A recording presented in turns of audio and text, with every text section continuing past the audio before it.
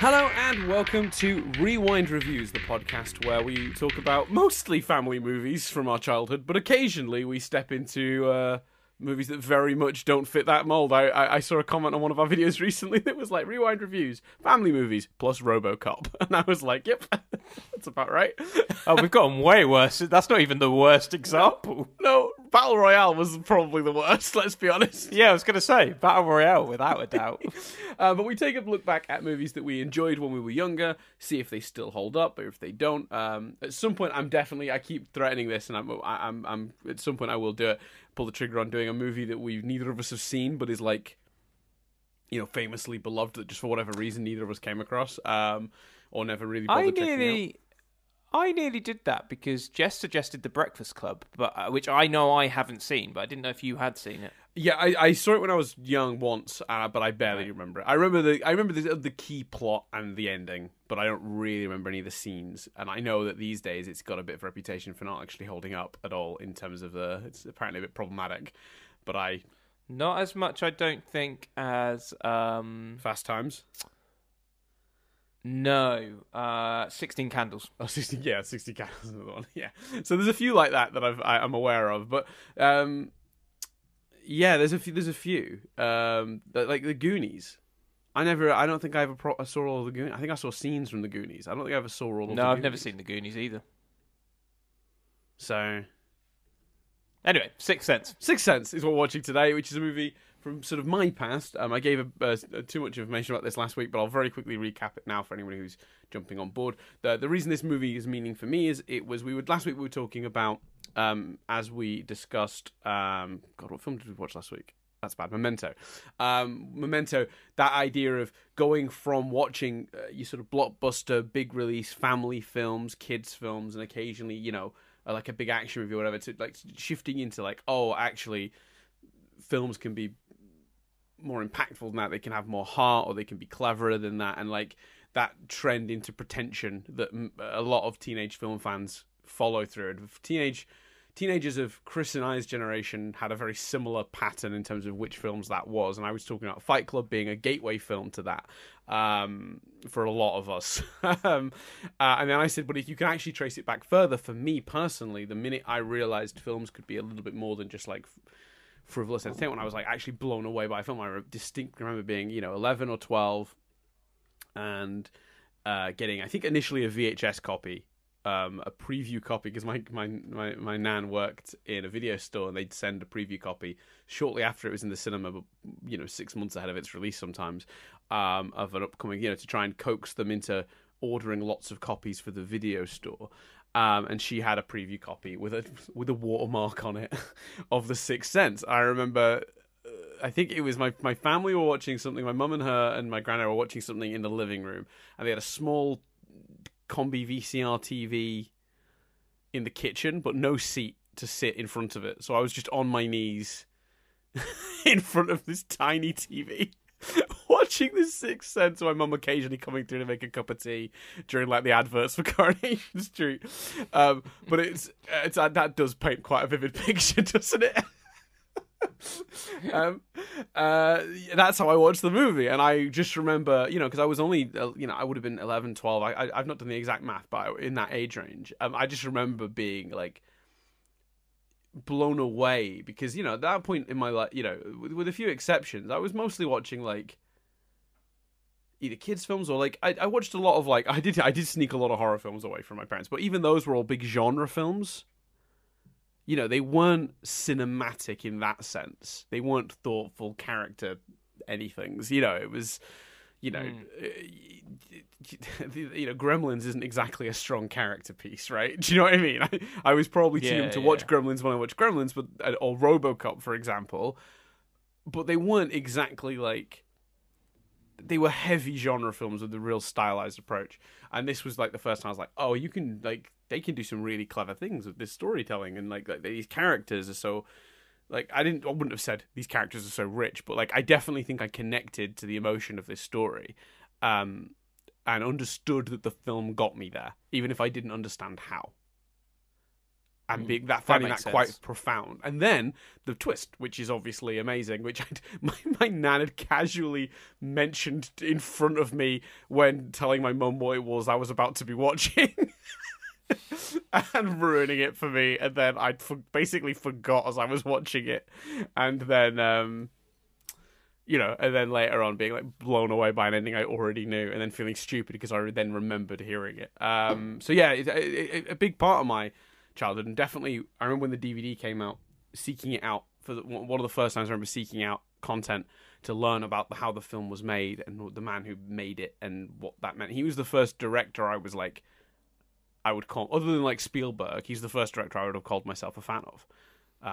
Yeah, and this film like made him a real like celebrity director, didn't it? Like, Yeah. I really remember everyone knowing his name, Right. like, and style, and talking about him like he was going to be the next, That- Tarantino or whatever, which obviously didn't particularly pan out. But Well, yeah. the Newsweek, literally, you can Google it, around the time of Sign's release, had a cover story picture of M. Night, and the headline reads, "The Next Spielberg."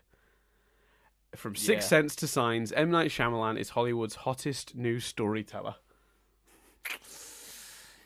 Yep.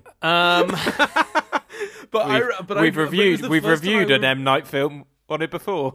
Yeah, but I was very cognizant of that it was made by a person, and if you look at my history, getting into like film and storytelling and wanting to study writing, and even this podcast, you can trace a lot of it back to some of those early moments, and I think The Sixth Sense is a really pivotal one for me. Even though M. Night has gone on to make some much less quality films, I still think this one's an amazing film, almost a masterpiece. The way it blends its genre elements with genuine heart and character story, for me, is a real lesson in how to do that, even though he seems to have forgotten how to do that in the subsequent years, After Earth being one of the better examples of how not to do what this movie succeeds at doing. It's like he's learning how to make films in reverse. Like, he was right up top, he mastered it, and then he sort of somehow forgot the lessons he'd already learned. But anyway, that's my sort of history with it. I know that this is the first time you've seen it, so I'm very curious. No? Huh?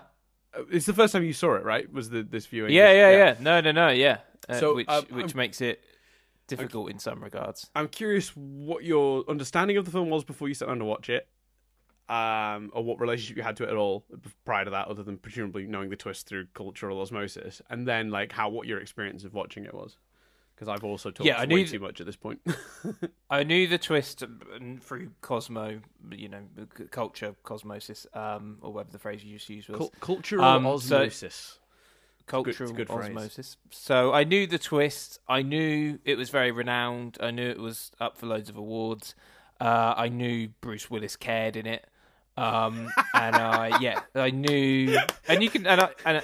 I love that that's the scale. Is it one of the ones where Bruce Willis gave a shit, or is it one of the ones Bruce Willis phoned in?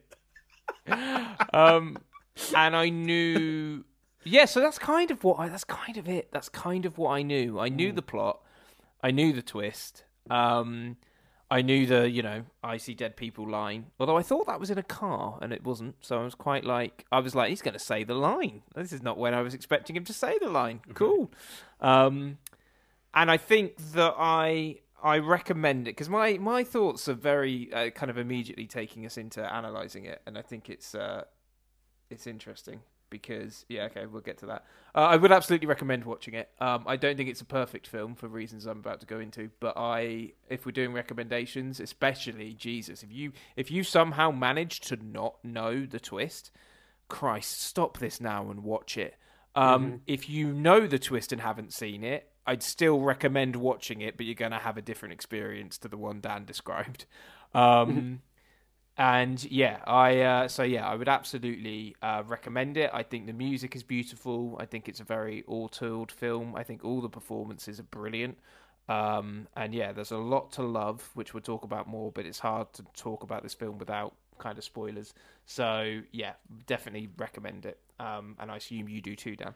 Yeah, absolutely. And I'm amazed at how much this film still holds up. Like, there's like I'll be very interested to hear what your issues with it were, because like I rewatching it, I was expecting to find all sorts of stuff that didn't track or didn't work backwards, but I was very pleasantly surprised to discover that it still completely functions, and I did expect a certain amount of inconsistencies or issues, but it all kind of worked for me, and I'm very interested to hear what your issues were. But yeah, a definite recommend from me. If you've gone this long without knowing the twist, without question, you should see this. But if you know the twist, I would still say it's worth checking out, because I still think it's a really masterfully told story, and it's the mother-son relationship that's at the heart of this film is absolutely beautiful. And I would say as well, the way the plots intertwine is kind of genius on many ways. In many ways, there's a few different things all happening at once, but they're all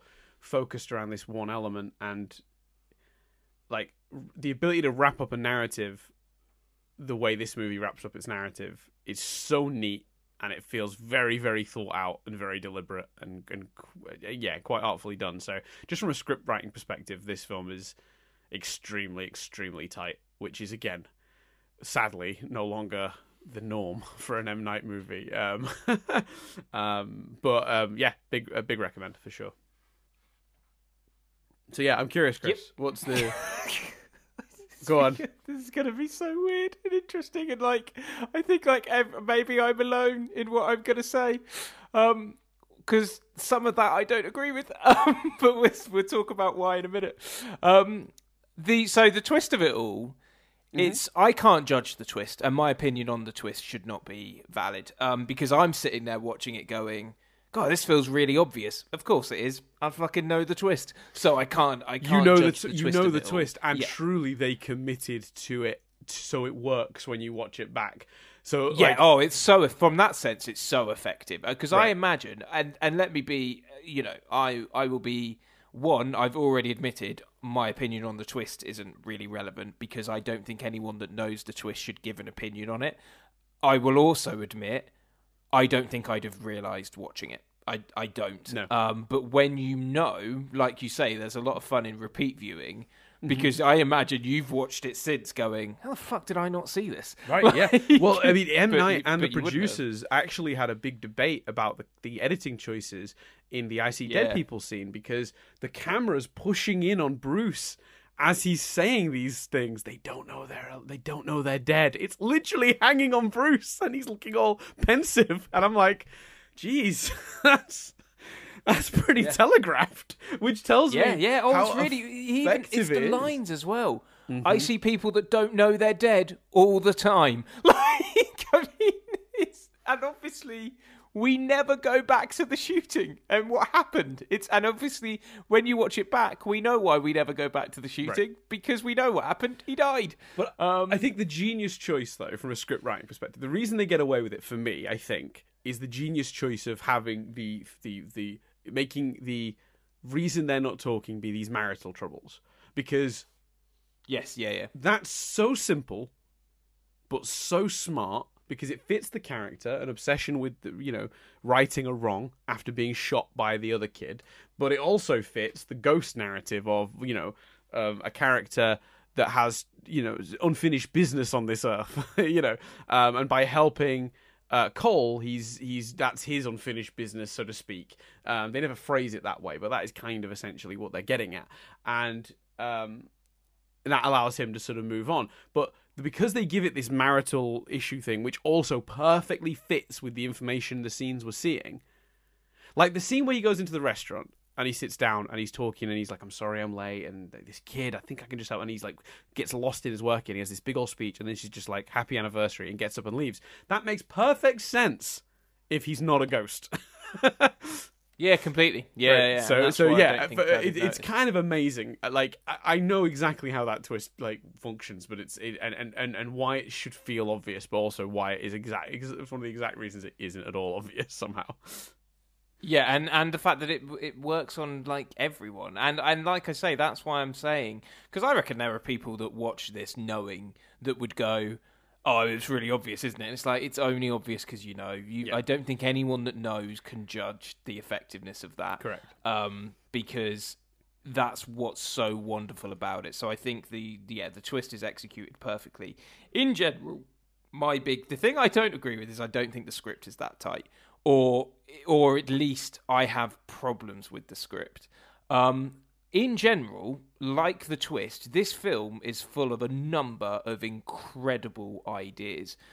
But I think my challenges with the script is it felt in places like we're dealing with this amazing idea, now we're going to deal with this amazing idea, and it's this collection of amazing scenes. But I personally, if I'm looking at it from a critical eye, would have wanted more interweaving and linking between the two. So, for example, the scene where he talks to his mum about what he sees, and he talks about his nan, and sort of says, she's proud of you every day, or the answer is every day, right. and she watched you dance, and all of that sort of stuff. Phenomenal scene, great Probably idea. One of the best scenes in the movie, I think.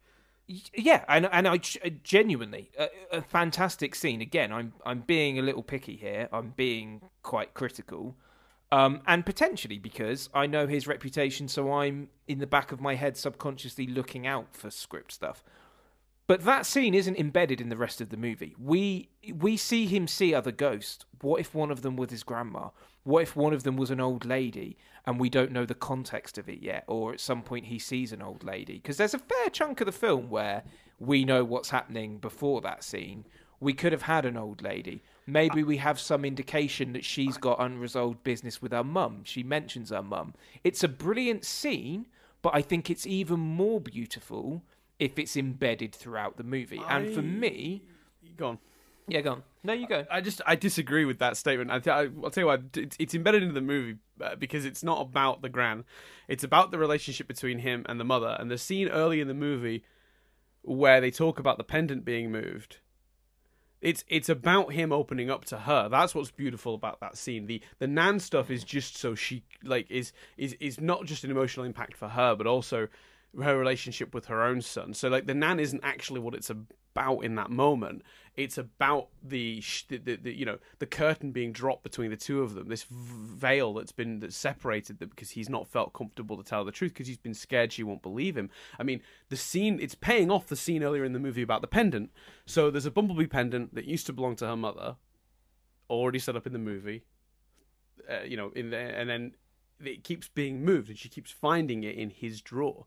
And she obviously doesn't believe that it's not being him. She's like, "Did you move my pendant?" He's like, "No," because he didn't. And it's this heartbreaking scene at the dinner table where she's like, "All you have to do is just admit you did it. No one walked into this house and moved the pendant," which from her perspective is 100% accurate. From her perspective, obviously the child moved the pendant. But here's not admitting it is again, it's this barrier between them. And then through Bruce Willis's character, Malcolm, his interactions with Cole finally feels comfortable enough to pull down the veil, be honest with his mother. But it's also echoing a lack of honesty between her and her mother. So it's like catharsis for her, because not only is her mother revealing a thing that she didn't, there was a secret between them, there was a thing that she never got to tell her before she passed. Cole's telling her his secret before that moment.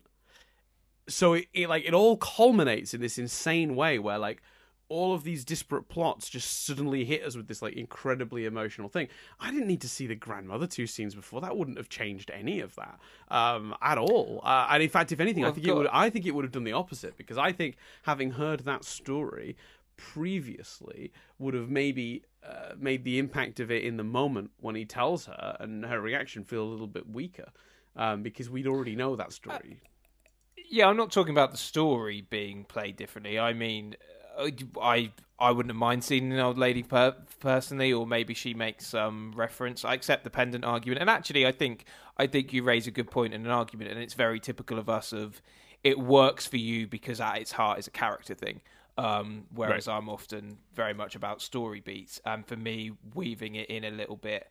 It's not just my only example of that, though, in terms of the script and stuff. Another one for me is the girl that basically appears and then he realizes she's been murdered.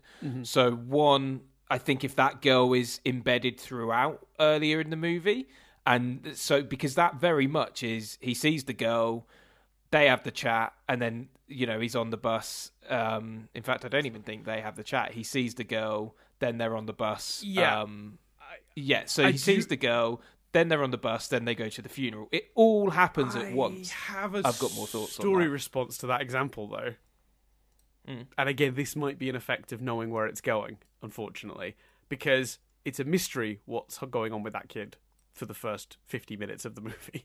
You can't show the girl prior to that scene. She's one of the first ones we outright see, because the whole point of the movie, from the perspective of if you were coming into it like a cold, which is obviously how you would have done heading into a cinema in '99, for a lot of the movie, going, what's with this kid? Is he insane? Is it ghosts? You wouldn't even think, is it ghosts? He just knows things, and doors open around him, and so the first hour of the movie plays really differently without that information. It's only the turning point in the bed when he admits the ghost thing, when you go back, oh, is that why he knew about the teacher's stutter? Is that how he knew about? He's not psychic or anything. He's literally talking to ghosts. So you can't embed the girl any earlier than that. You can embed. Well, he says that he sees dead people at 50 minutes, and the girl appears at 1 hour 17. So there is half an hour. But also we've also got to keep in mind that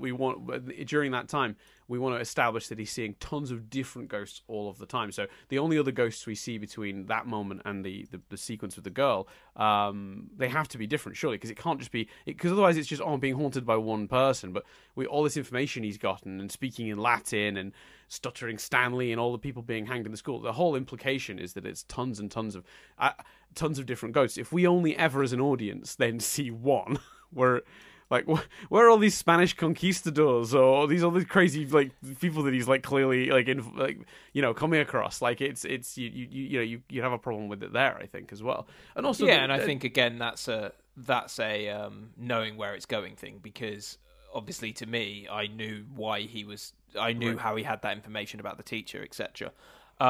Again, another good defense. Not the same issue, but another issue with that. And if you've got a defense for this, all power to you. You love the movie, but fuck me, is it clunky that she happened to have been videotaping herself? Yeah, moves the thing. The videotape keeps running. That's already clunky enough without I'm sorry, but she comes in, puts the food down, leaves the fucking of the room camera, when she could have done it in the kitchen. Leaves the room to get the poison, comes back, administers the poison, and then walks away. And I'm just like, surely he could, for me, that would have been so much better if he'd have found something that puts it in the guy's mind, and then how powerful was that to see this guy's love for his child is so big that he trusts this child over his wife because he also just knows it to be true. That didn't need to be, the fucking videotape was still running, did it? No. And the bit where she walks away and mixes the poison in front of her was just fucking, I was like, okay, movie, I'm having a difficult time with this.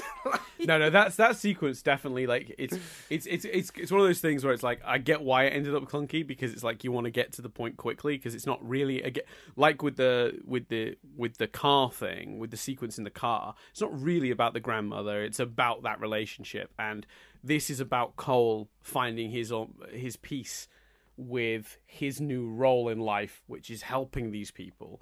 So the story of the people he's helping, which I get, has to be dramatic and interesting, but it also has to be solved quickly. And he's kind of shot himself in the foot there, because the quick solution to that is Cole finds a tape, and on the tape is the proof. Because obviously, otherwise, you've got tons of questions of how quickly did he? Because if they'd done it another way, if Cole had found an empty bottle of some sort of thing in the kitchen or whatever, and handed it to him and said, she wants you to see this, then you're going, how has the dad jumped to the conclusion that it's Munchausen's by proxy? That makes no sense. So you're damned if you do, damned if you don't. I 100% agree. It's super clunky, and I definitely chuckled when I'm willing to go with the camera is set up because she's filming her puppet show, but I'm not going to go with the mother shiftily looks around and then pulls out whatever she was making. And then and pouring it And then in front of the presumably camera, it was- like perfectly positioned.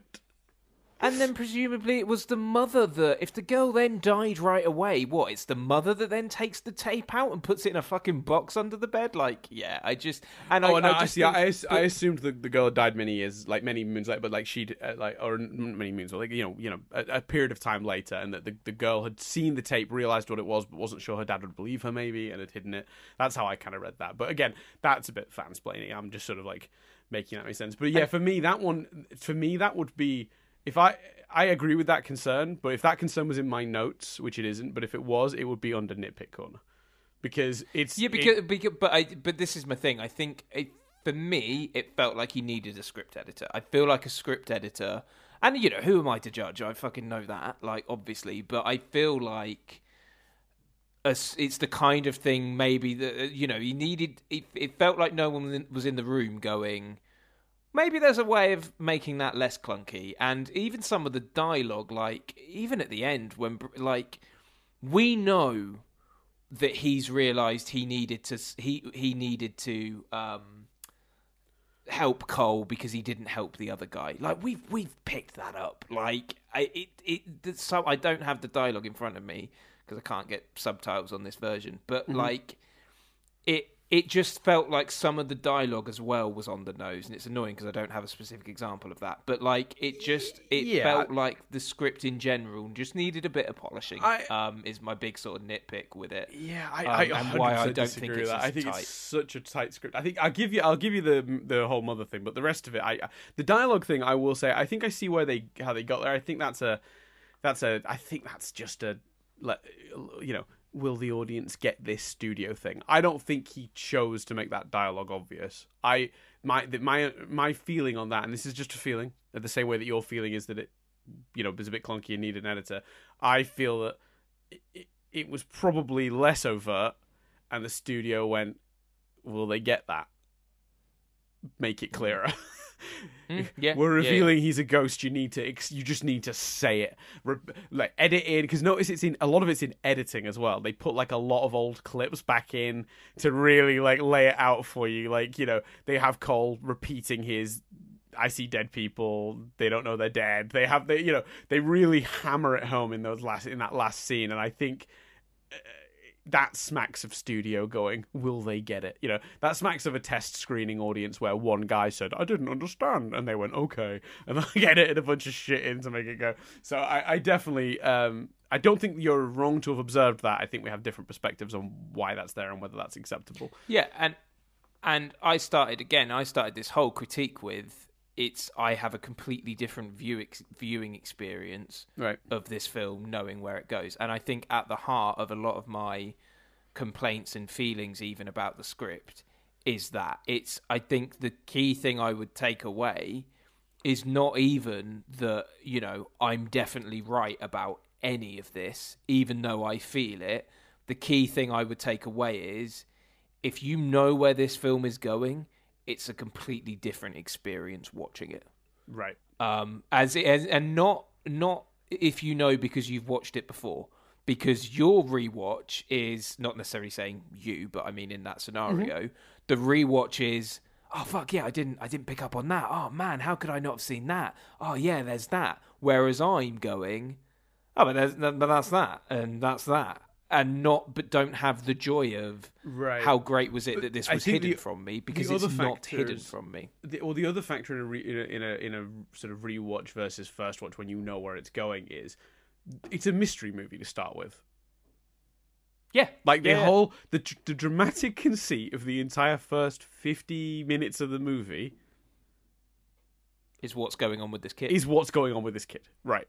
And it's not about ghosts at that point. And that's, I think, another way the twist works, by the way, I think, is that they put such a gap between the shooting and any actual supernatural occurrences that, like, by the time you get to that, you've well forgotten that he got shot at the opening of the movie by Mark Wahlberg's brother, of all people, but that's a different issue. Sorry, say that again. By Mark Wahlberg's brother, of all people. That's Donnie Wahlberg having lost like 50 pounds of weight. It's a great performance.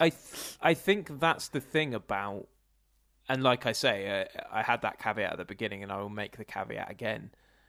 I'm very much talking about my experience watching it, because that's the thing. You're right. It's not a ghost movie until that point. But in my head, watching it, the whole thing's a ghost movie. Yeah, it's a ghost movie I'm from going, minute one. I'm going, is it not possible that Cole's going to see the dude that shot him as well? But that's completely irrelevant, and you wouldn't want to put that in because it gives away the mystery. So it's more than any other film, and I suppose we've not, there's not that many films that you'd watch in this context. But I think how many films could you absorb the entire premise of just through cultural osmosis? That's crazy. Yeah, exactly. This movie is a victim of its own success, right? Because this movie was an absolute massive runaway hit, like well outside of anyone's expectations, both in the cinema and on DVD. We'll get to the figures later, but it was such a cultural phenomenon in the year it came out.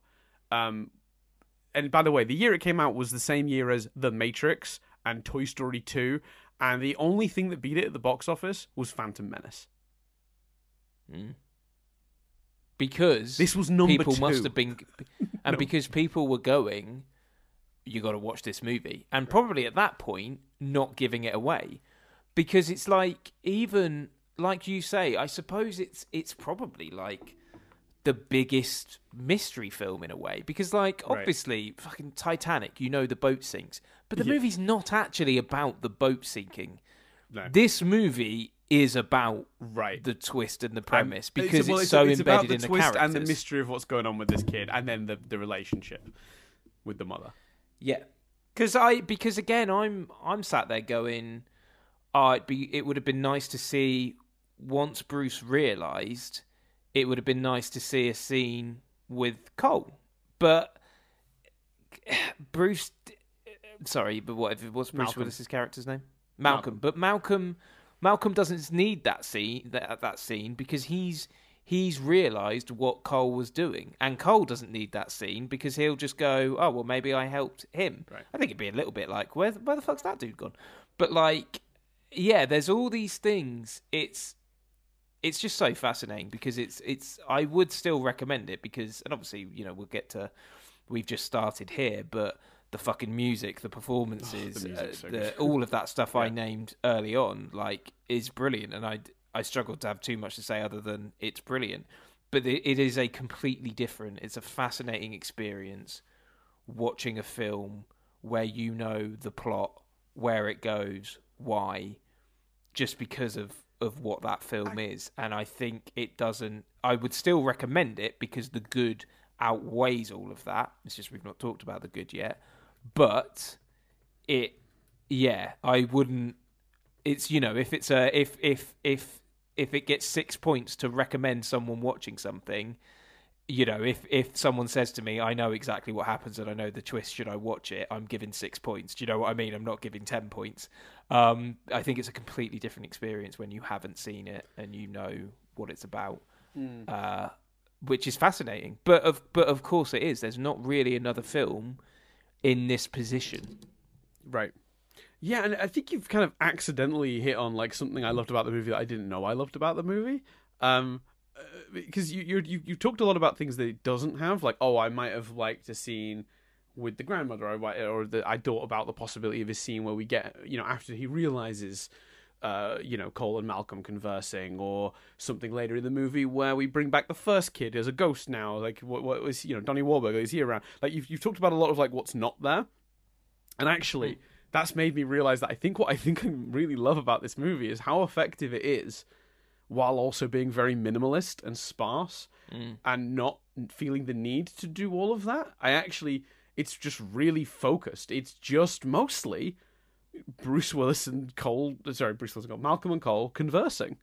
That's like 80% of the movie is those two talking to each other, and that's amazing considering how suspenseful it feels in moments, how much that when it does tip into horror. A lot of people call this a horror movie. I don't. I took exception to the fact that this was the highest grossing horror movie for several years until like it basically.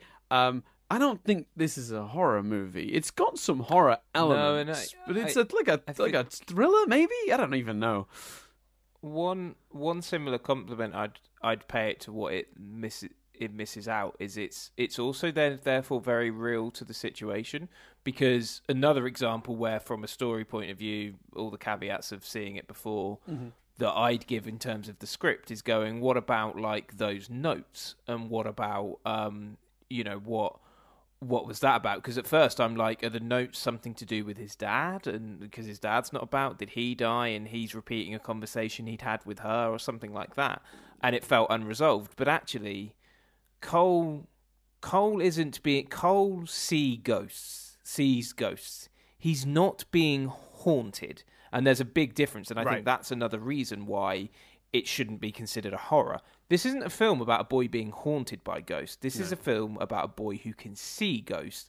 The reason we don't get a clean-cut resolution to whoever he was, channeling when he wrote those notes is because whoever he was channeling might have gone off somewhere else or might have resolved their issues. Maybe him writing it channeled it out of him and then he moved on, whatever the case may be. Yeah. But it's not like a clean cut thing. I mean, maybe in that way it's kind of ripe for TV, but not because you wouldn't hold the twist back. It's ripe for TV if it's Cole dealing with a ghost. You could almost do a sequelized adult version where it's Cole as an adult going through life, helping people, helping ghosts. Man, but it's kind of pushing daisies. I would watch the shit out of that. Let me tell you.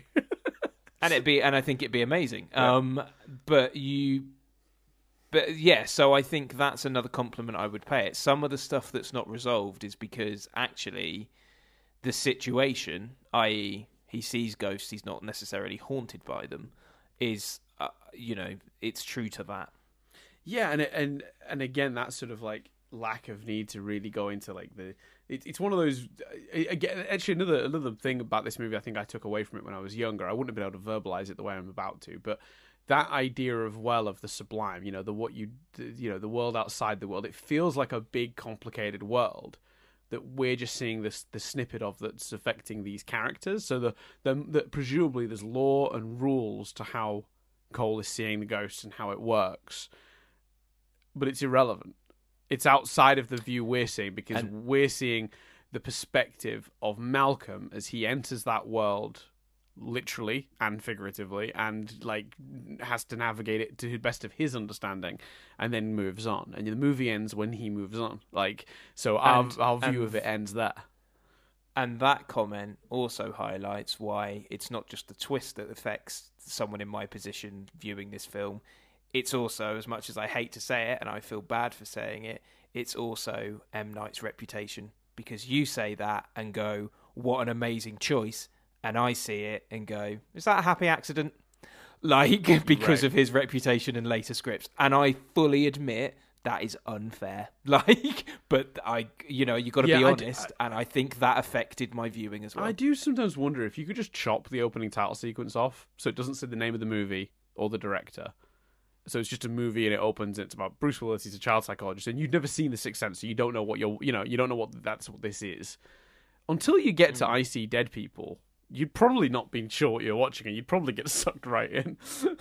Yeah. And again, I fully admit it's not fair to judge the movie in that way. It's not fair to him. It's not fair to the movie. But I think this is, this isn't about critiquing what's fair. This is about if we rewind these movies and watch them. Mm-hmm. And that element of it, that stuff comes into play. It's the same, it's the same is why we always have such difficulty reviewing, something like Short Circuit, where there's obviously the problems, but it's like we can't. The problems are a thing on this watch, Mm-hmm. With the racial side of things. Mm-hmm. So yeah, I think it's not fair, but M. Night as well is a factor when watching this. Yeah.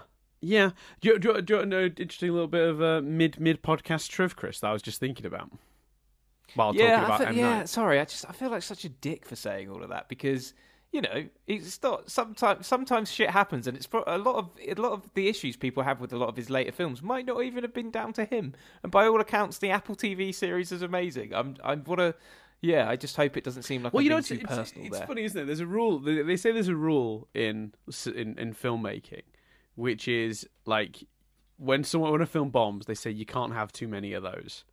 But then there's a sub bit that sometimes gets attached to that where they say, unless Hollywood likes you. Oh no, unless Hollywood dislikes you. So basically, if you're a dick, if you're an arsehole and the studios dislike you, you're difficult to work with, the minute you have a bomb, that's their excuse to stop working with you.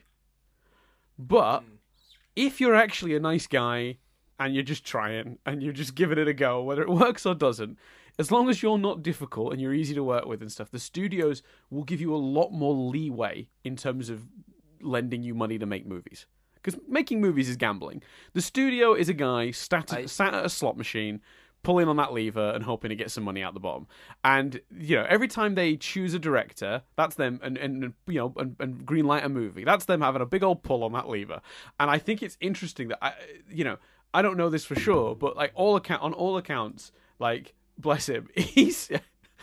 I'm guilty of this too. We did a podcast on this very show, like a year ago, where we absolutely blasted his Last Airbender adaptation for all of the terrible choices. But by all accounts, he's supposed to be a very nice guy. And I'm sure he is, and I'm sure that's true, and that he's lovely, and that he's just given it his best. He's made bad choices on many of his movies, but he comes across well in interviews as well. He comes across like a nice guy. But I don't think it's just the nice guy points.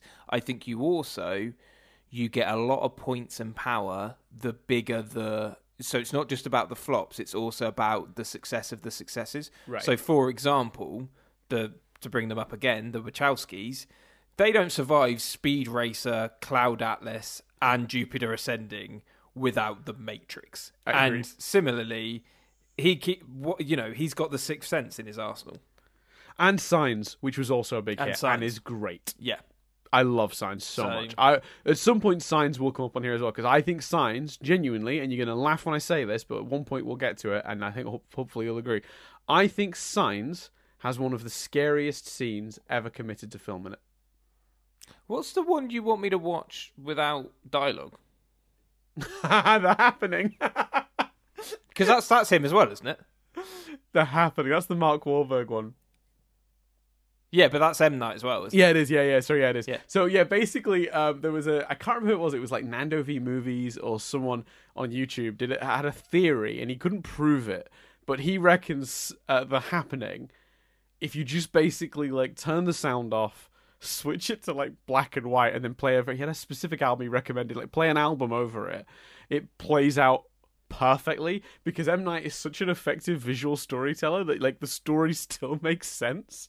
It's just his dialogue and characterization is sometimes get really clunky and it gets in the way, which is definitely true of his Last Airbender adaptation. I mean, one of our biggest complaints was how on the nose and clunky it all was. He's but if you take the actual dialogue and all the over explaining stuff away, apparently he's convinced it's a masterpiece if you do that, which is a funny idea. And I was saying to Chris that if we ever actually get around to it on this podcast or any of our others, just as test the theory and actually let Chris watch The Happening in that exact way. I think we'd have to do it for Nothing But Static, because that's all about the experiment, not reviewing the experience of watching the movie. Do you know what I mean? That's true. That's true.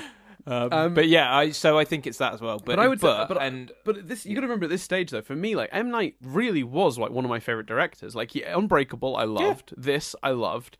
And then Signs comes out, and I saw that in the cinema first day of release, and it was fucking astounding. And he also had a huge resurgence with not the final one. What was the one before? So yeah, he had two films that kind of did it. He had Split, but he also had the really low budget found footage one, The Visit, which was amazing. Genuinely brilliant, one of the best films he's had anything to do with in a long time. So he had a couple in a row that were also really good, and then obviously he gave us what was that fucking what was the Glass was the Unbreakable sequel, the Unbreakable Glass. Thank you. Yes, exactly. Glass, which was a fucking piece of shit. And I will say The Village is fun but deeply flawed. Where it goes off the rail in his career for me. It's Lady in the Water, which is just a mess, top to bottom. There is no getting around the problems that that Lady in the Water has. It's Old so is bad. meant to be quite good, isn't it? I don't know actually. That's probably the last M Night film I've not seen. It's his most recent. I haven't had a chance to look at it yet. Yeah, it's on my list. I don't know what the reviews for Old were. We could have a look if we want. Rotten Tomatoes. Should we have a gander? What do you want to? Do you want to have a guess? I've pulled it up as well, so it would be. I could try and be cocky. 50% of the. Yeah, 50% on the from reviewers and 53% from audiences. Right, so fairly split. It's pretty split. No pun intended. So no, he's brilliant. He had a great run. The Sixth Sense, Unbreakable, Signs, and then we had The Village. So yeah, which The Village is like. I think The Village has some good stuff in it, but it's ultimately quite flawed. I feel like by the time he got to The Village, I at the time put it down to like trying to live up to the expectations of an M. Night movie, because he became known as the guy with the twists.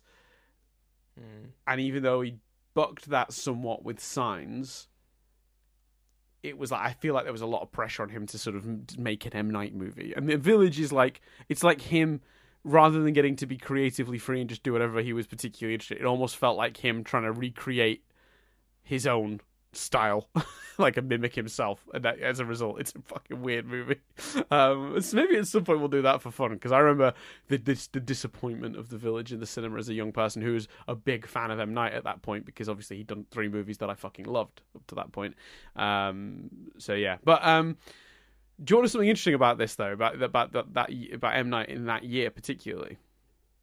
Yes, sorry. What was your piece of trivia? The reason I am doing this here and not in the main trip is because it's not actually related to this movie. I found this out while researching this movie, and I thought it was interesting.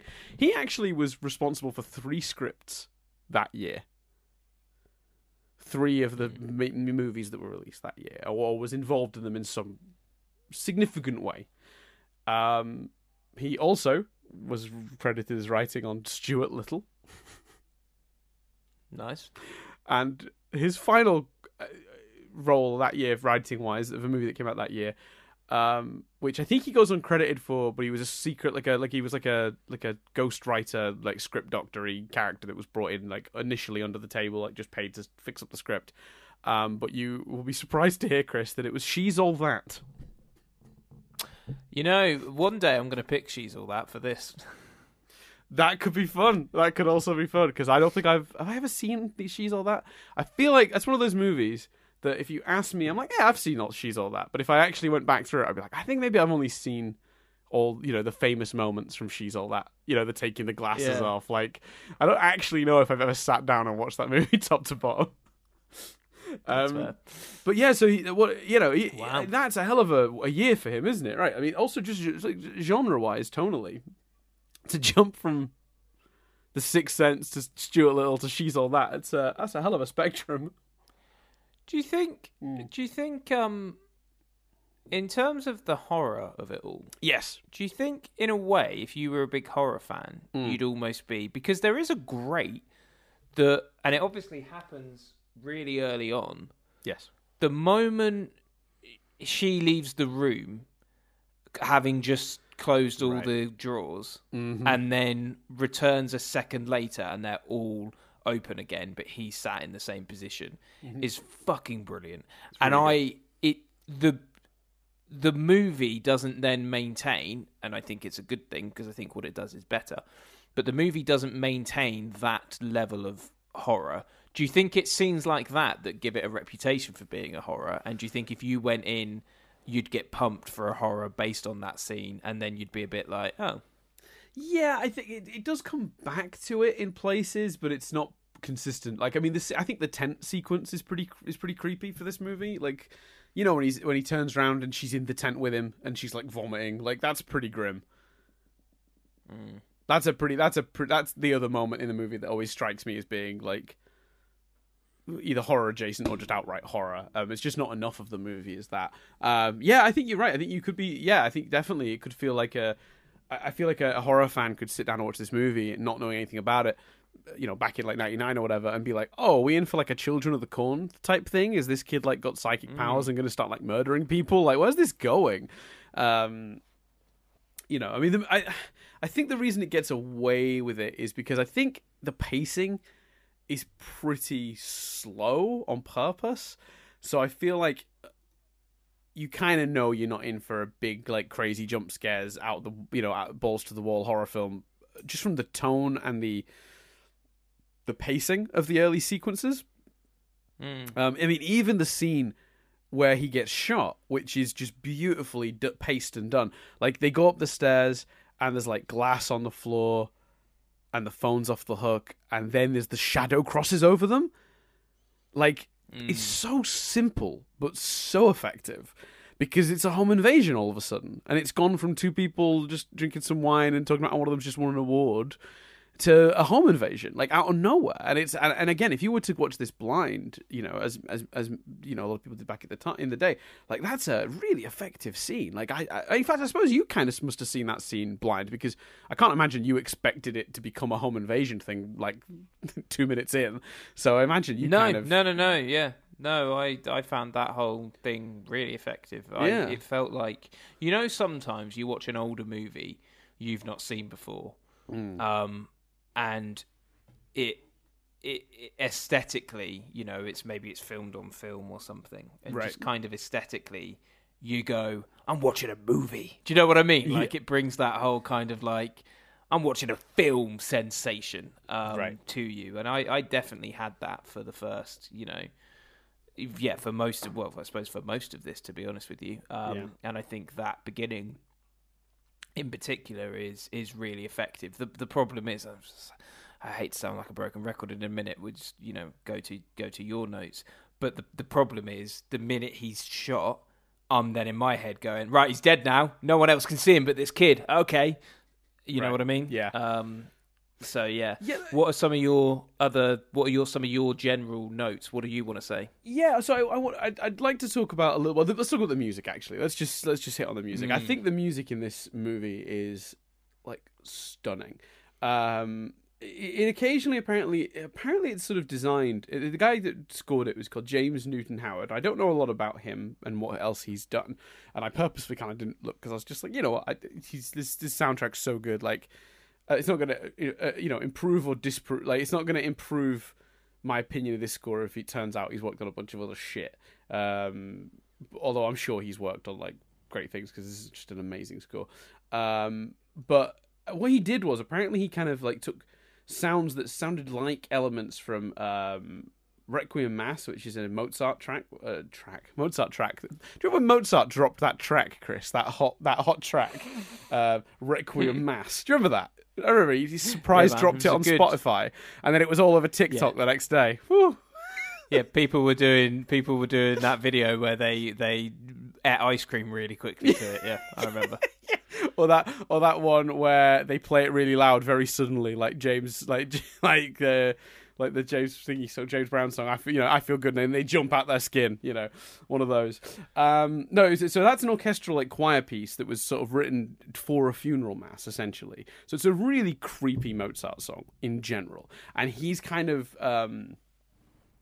hooked into the spirit of that and the sound of that spirit. No pun intended, but I'll take it.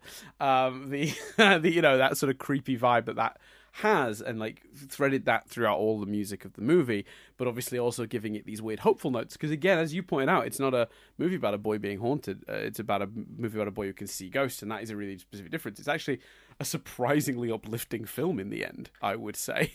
It goes from feeling very hopeless when we meet the original boy whose name I've forgotten. We'll just call him Donnie Wahlberg, because that's who's playing him. The original boy who Malcolm couldn't save, who had the same affliction, and it's just all. And he gets shot, and he's struggling with his wife, and this kid's not doing well at school. He's just being tormented by these things, and no one will believe him. Like that, it's almost like a story in some ways. It's like it's a movie that starts at the midpoint. Normally a movie, by the end of the second act, all the characters are in their lowest point, and then we come up to a happier place. This movie starts at the lowest point and then digs its way out slowly and very effectively. And that's a really interesting structural choice, because he's just miserable for so much at the beginning. So the music is really effective at conveying, like, how upsetting and how, like, down this thing is, and then finding, like, a really hopeful place towards the end. And the music follows that. The scene in the car, which is already, being delivered with absolute, with an acting masterclass from Toni Collette and the kid's name has escaped me. Haley Joel Osment. They're both absolutely just nailing it. But this music underneath just absolutely brings it round. And then the scene where Malcolm realizes what's really going on. Again, the music sells us on the drama of it when he's truly upset, and then brings us around to a sort of a comfortable, accepting place to help bring us to where the character is, which is when there's the initial horror of realizing it and almost denial, and then he thinks back through it, and then there's this like acceptance that leads us to the white that is the end of the movie, which is him presumably moving on. And that whole last conversation between the two of them, well, not conversation, sorry, but him talking to his wife. Yes. It feels so uplifting, and you're right. I think it's all about the music, basically, right. Because it's just so effective, and you feel like really, like you say, you feel really like alive. You feel really like, oh wow, like it's so powerful. Mm-hmm. And I think the music is probably the reason why, and Bruce Willis is giving a great performance. Right. And the decision... You are obviously invested in the characters at that point as well. I don't want to detract from the script, but the music's really selling it as well. Yeah, no, and I think actually the scripting, the really smart script decision to have her be in this sort of... Because my interpretation of the scene is that she actually genuinely can hear him, because she's in this fluid, sleepy state where... She thinks she's dreaming, but actually she's not dreaming, and sort of in that state she's able to make contact. Right. That's how I read it too. But equally, you could just read it that she's asleep and dreaming, and it works that way as well. The decision to have her asleep means you can have... It's really clever, because you can have that moment of... Oh, look, she's actually communicating with him, but it doesn't break. You get the joy of if she could literally see him without that completely breaking the scene and the movie, and you just going, wait, now she can communicate with the dead? Like, it's a really clever decision. Yeah, 100% agree. Another note I made repeatedly was just like the details, man. With the attention to detail of this movie is fucking nuts. So, and this is a rewatch thing, so I can't imagine you necessarily noticed this, but Donnie Wahlberg has a weird white tuft of hair. Just a random little small white tuft of hair that they've painted in. I don't know if I guess practically, I guess they just like temporarily dyed a small, couple of strands of his hair. And so does Cole. Cole, if you look, has a little white tuft of hair behind his ear. It's in a different place, but he has it. Now, I believe there's a real thing where if you're traumatized or if you go through a state of trauma, the hair can lose pigment. I've read that somewhere. I don't know how scientifically accurate that is, but that is a thing that is definitely out there. Whether it's actually true or not, I don't know. But it's such a small detail, you'd barely notice it. Yet they went to the trouble to basically dye that little boy's hair, just a small part of it behind his ear, every day before shooting. For a detail most people would miss. Yeah.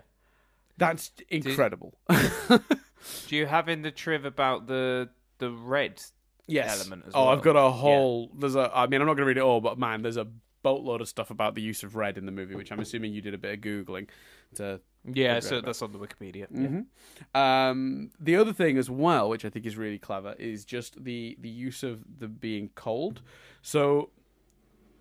At the beginning of the movie, when you're not supposed to yet know it's a ghost movie, the characters are constantly, sometimes overtly, sometimes subtly referencing it being cold. So sometimes the character just walks into a room and goes, "Oh, it's cold in here," and you know why when you rewatch it.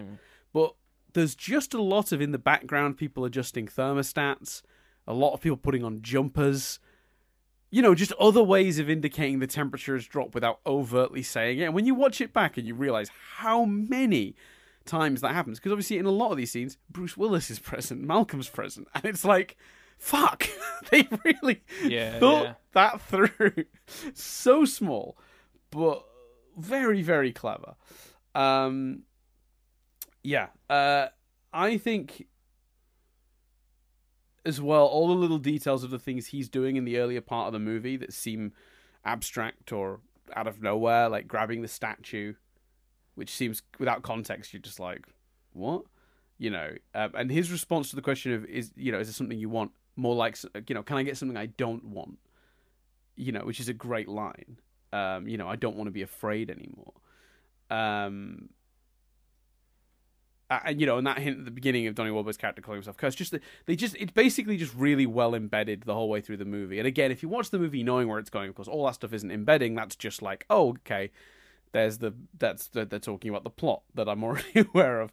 But again, I just think it's so cleverly done. And there's so much attention to that detail, which is one of the reasons why when we talked about like the dialogue choices earlier and whether, from your perspective, is it an accident? And from my perspective, it seems very deliberate. It's because so much of this movie seems so deliberate, regardless of M. Night's other stuff. I go, he made a lot of very clear choices here where he specifically, like, you don't do the tuft of hair thing by accident.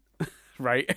No, that's completely And if fair. there's that much thought into that, then presumably I have to assert, and it is, hey, maybe I'm wrong, but my brain assumes that there's that much thought put into all the other elements of it.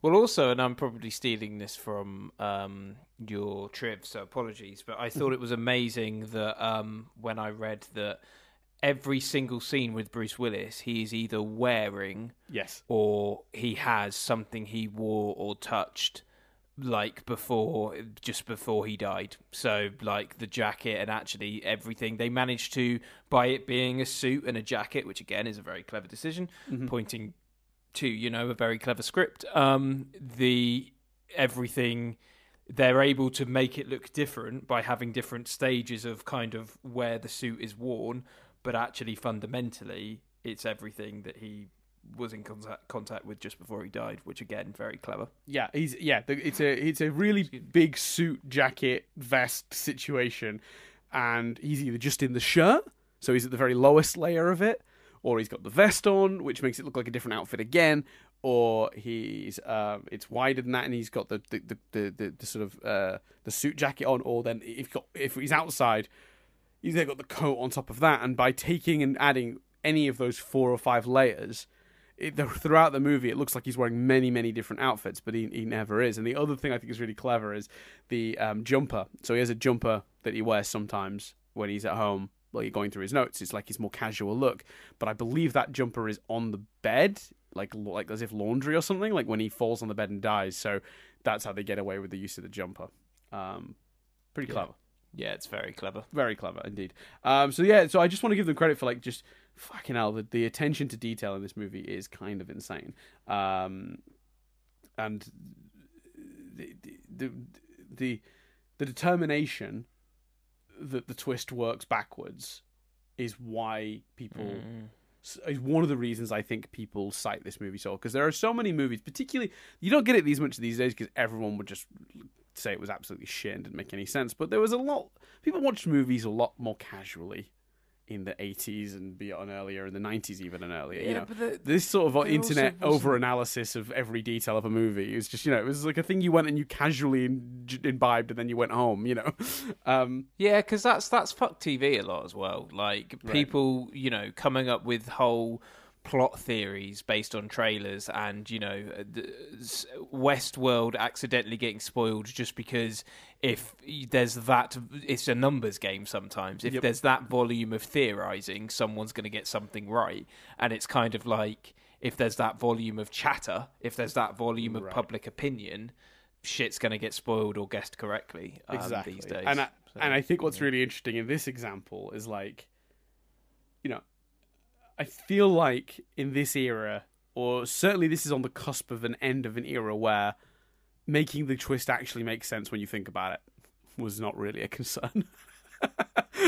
No. Whatever, it's actually been Earth all along. Has it? Does that make sense? Planet of the Apes? Are you sure? Really? I thought you were talking about Another M Night movie. Oh no! But like, I just mean like, yeah. So there was plenty of like examples of like twist endings that just like you actually go, if you go back, do they 100% fit? They probably roughly fit, but do they exactly fit? He went to a lot of trouble to make sure that there's no moment in this movie you could look at and go, there you go, they blew it right there, and like even to the point where he had to make Bruce Willis apparently is left-handed, but obviously he didn't want to reveal the wedding band. So whenever you see Bruce Willis writing in this movie or circling stuff in his notes, it's always with the right hand, which Bruce had to sort of train to do, because they never want to show you that he's not wearing his wedding ring. Yeah. And again, I wouldn't have fucking noticed that. But 10 points for going all the trouble to make that fucking work, because it always makes you think back to that.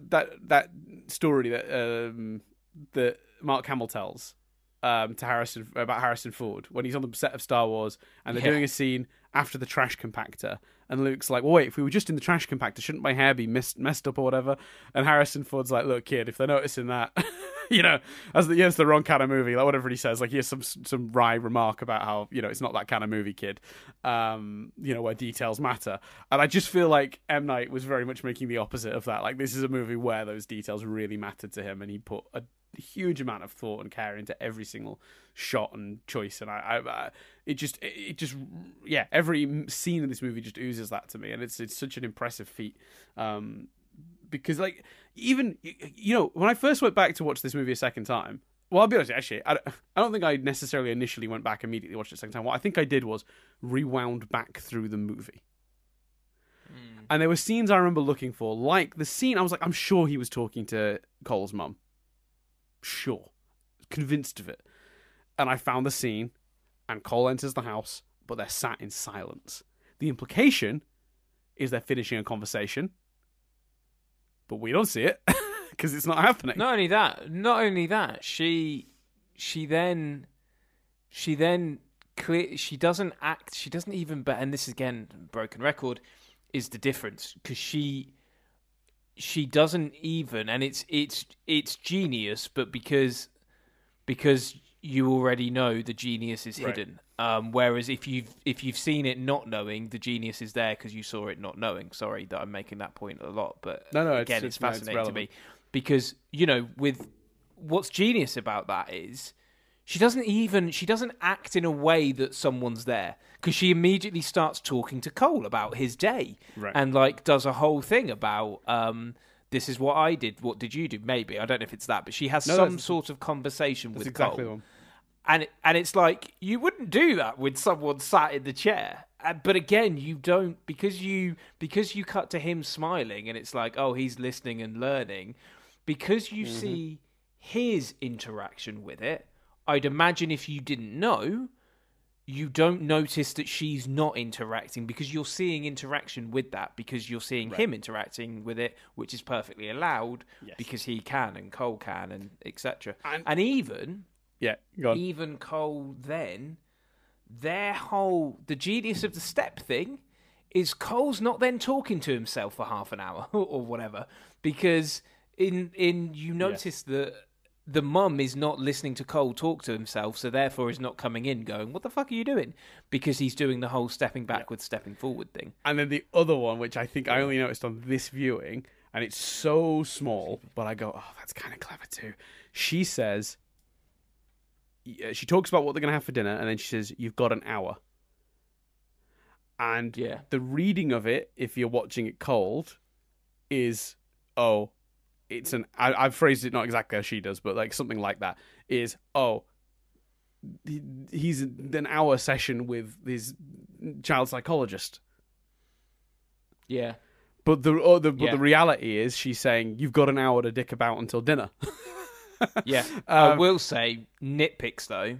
Go on. Quite a fancy, spacious hall and living room, isn't it, compared to the kitchen? Yeah. No, I found that. Yeah, they wanted. It's clear that like his determination for the details to all fit and make sense clearly ends at, does the shot look worse if I?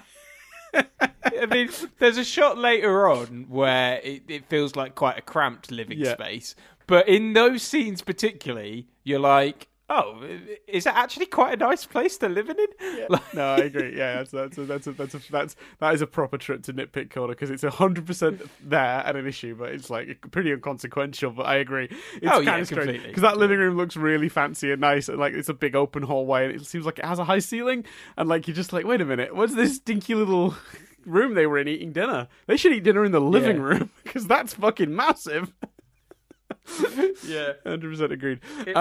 It feels like in the kitchen scenes they need to feel like quite a poor family going through, like, do you know what I mean? Maybe they've got money troubles. Maybe you need to feel their woes. And then there's other scenes where you're like, well, move into a smaller place for one. There's two of you. Yeah. 100%. But yes, that is absolutely nitpick. In my notes, I just noticed. I don't know why I did this. I literally, Chris, typed out the fucking scene in the car 3 separate times on 3 separate lines in all caps. So apparently, I really enjoyed the scene in the car. Oh, it is, and like I said, again, my criticisms of that started with what a great fucking scene. Yeah, I mean, like everything about that scene, I think is so clever because like it's that whole idea of it, like how he gets into it as well is also clever. The reason they're stuck in the car is there's been an accident ahead of them. That makes perfect sense. The fact that Cole knows there's been an accident, and when he says there's been an accident, someone died, she's like, oh my God, can you see that? She's like looking for the, ahead to see if like, oh, can he see a body from where he sat? Like, that's horrible. And then like the cut back to Cole and you can just see the dead cyclist ghost next to him. Like, genius. It's nuts, by the way. What's that, sorry? So go on. Well, related to that, what's crazy, Dan, is we're an hour and 12 minutes into recording, and we've not really talked about how incredible Toni Collette and Harvey. Well, I was good. Yeah, my next and like sort of final overall note was about the acting. Yeah, 100%. And this scene is a great way to talk about it because it is a fucking masterclass. This kid, and Toni Collette, who is already, one of the greatest working actresses on the face of this earth, and fucking don't at me. It's just you're if you don't agree with that statement, you are wrong. Well, Dan Merle always claims that she was robbed of an Oscar for what was that film she did recently, and his whole thing is like the Oscars not recommending. Was it Hereditary? Genre. Hereditary, yeah. He's like it's the Oscars snobbery at certain genres robbed her of an Oscar for Hereditary. I felt so smug watching Hereditary because obviously being a fan of this film growing up, I've always held Toni Collette in quite high esteem, and she's been in a bunch of stuff. She's done very well. She's always good, but she doesn't get. Well, I feel like that table is turning a little bit actually the last couple of years. I feel like she's gotten a lot more recognition for her work, but like she definitely was just like one of those working actresses that was just kind of there for a while, and she was getting roles and doing good work, but like going relatively unrecognized. And I remember I was watching Hereditary, and it was just like this opportunity for her to be just amazing for 2 hours of one of the best movies made in the last like 20 years or whatever. I was just like, she's amazing, and now everyone can see it, like, finally. And there was so much stuff online about how good she is in that movie, and I'm like, yeah, I fucking knew it. I knew it, you bastards. All along. But not in the eyes of the Academy. Evidently not, no. Hereditary got robbed in general. Like, Hereditary was incredible, and yeah, the lack of awards recognition for Hereditary was upsetting. Anyway, different issue. Yeah, she's a much younger actress, 20 years removed or whatever from Sixth Sense now, but like back then she was still just amazing, and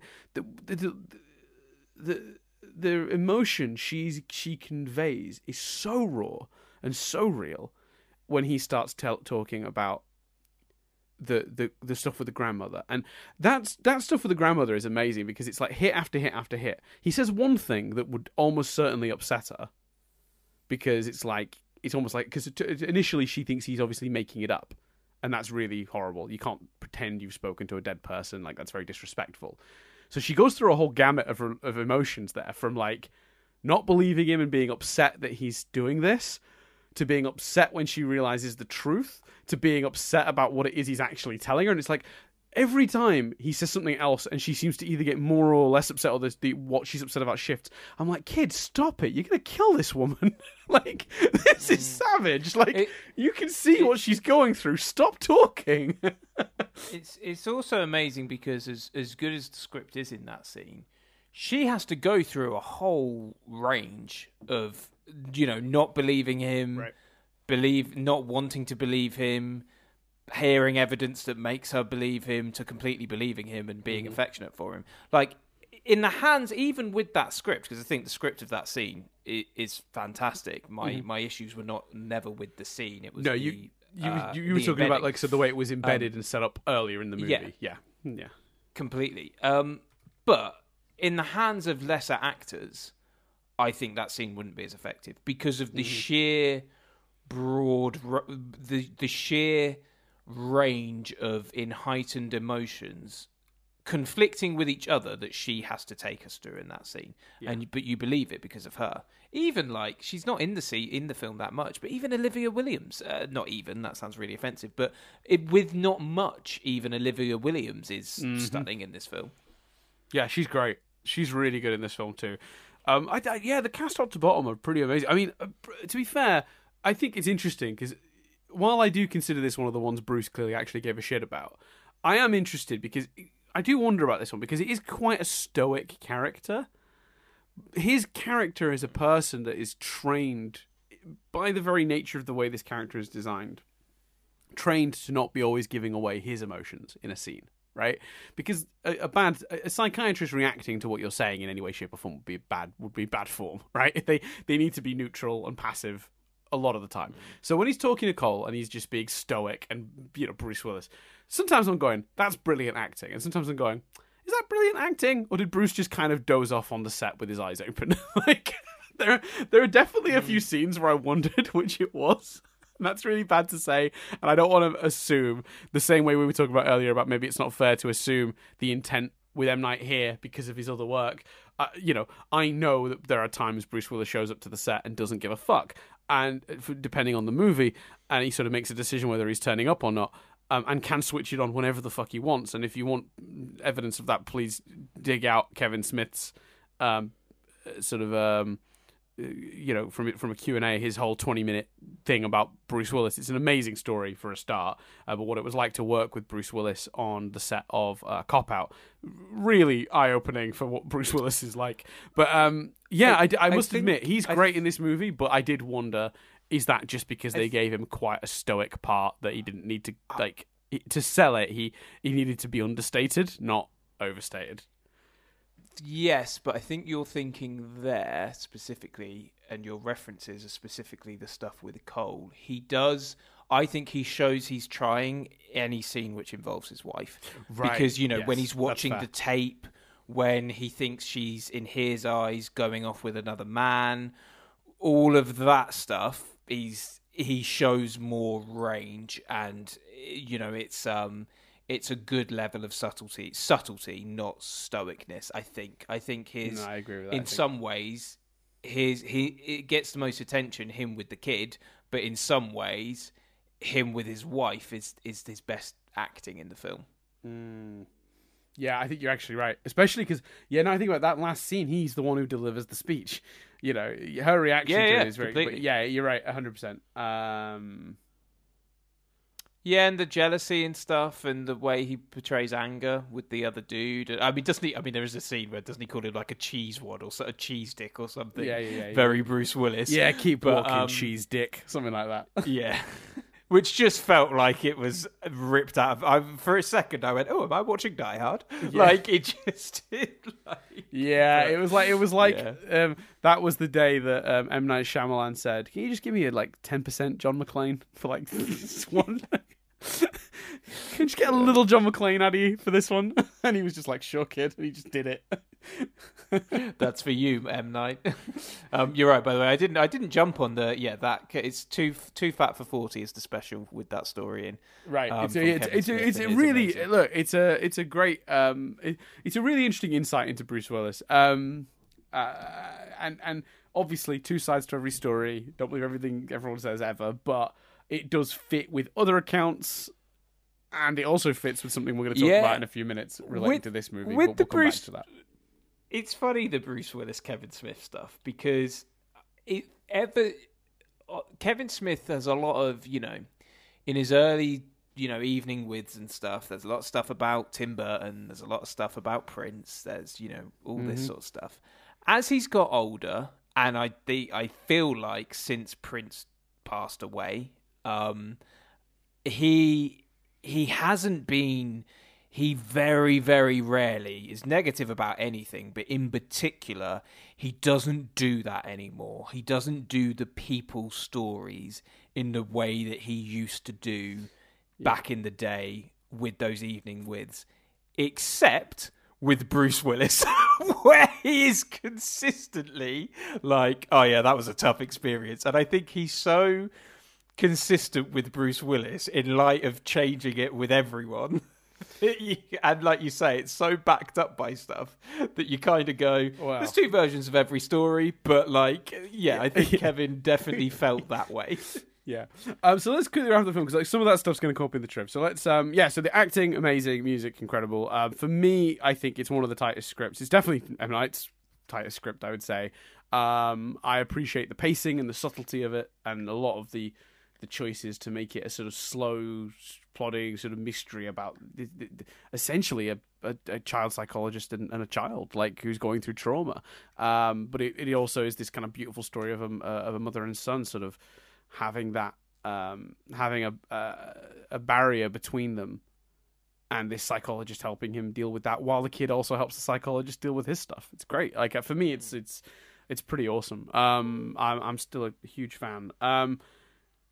So what do you think you sort of like your Jerry's final thought on this one is? Because I imagine you've got a lot of complicated feelings about this movie, because as we've established, your viewing experience not optimal in any way, shape or form, but obviously still some legitimate criticisms which probably muddle things, and it's hard to know, I guess, from your perspective when you're thinking it through, you're going, is this a legitimate criticism? How much has this been affected? You must be not doubting, but you must be sort of like 50-50 on even your criticisms of going, which ones are affected by my viewing and which ones are just like legit. Like I would struggle in your shoes to make like what I would consider an objective an opinion about the film. So I guess just your honest sort of like, regardless of objectivity, based on the viewing you had, what are your sort of final thoughts on the film? I'm laughing because not in any way do I think deliberately on your part, but that was like I started picturing the scenario of like the director of an episode of the Jerry Seinfeld show going, right, Jerry, the camera's on you now. We're ready for your final thoughts, Jerry, in 3, 2, 1, and then just stepping in front of the camera and going, what we've learned today is that if you're going to have a burger, like, because it was basically, you went, what are your final thoughts? I'd imagine, and then just inadvertently gave my entire final thoughts. Well, no, because I was trying to basically prevent you from having to say it again and say, I know, broken record. Yeah, but I was also trying to get that stuff out of the way and say, well, just like with all that removed, what are your final thoughts? So you don't have to basically go through that stuff again. So I was trying to be helpful, and sorry if I stepped on what you were actually going to say. No. Just I wanted to explain why I was laughing. I didn't want to seem rude. As I started, I know it wasn't deliberate. It just made me laugh once I started picturing that Jerry Springer thing. But it's so weighted by that dude. Like I agree with everything you have said. I agree with all the compliments on the music, the genius of the script, and I fully accept, as part of the discussion, and even in some ways in kind of how I introed it. It is my viewing experience is so overshadowed by knowing, and I think it's that thing we talked about of the genius, because the genius of that scene with the mum is a real good example of it. The genius is, when you go back and watch it, you go, that's what I didn't see. Whereas it's so hard to appreciate that genius because I'm not looking out for what I didn't see, because I'm looking out for what I've seen, because I know. And I think that overshadowed my viewing, and would overshadow the viewing of someone that knows. But that doesn't take away from the film itself, which is a masterpiece. So I guess in a weird way, me sort of saying like, with all that aside, because there's really no way for you to put that aside, I guess is what we're getting at. No, because it and maybe there are people out there, if someone's listening to this and going, well, I knew, and that didn't affect my viewing. Fair play. That's awesome. But, personally, it affected mine. But I think... Did you watch it with Jess, by the way, or did you watch it alone? No, I watched it alone, and I kind of wish I had watched it with Jess in a way. I think she'd have felt the same way as me. But, I don't know. Yeah.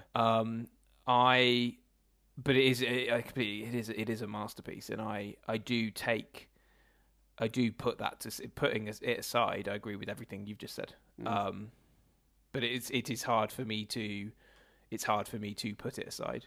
No, I understand. Yeah, I understand. Especially if your sort of experience with M. Night is just, the troubled years. If you've not seen a lot of his best movies, you've only come across him through Last Airbender and I think I've only seen Last Airbender.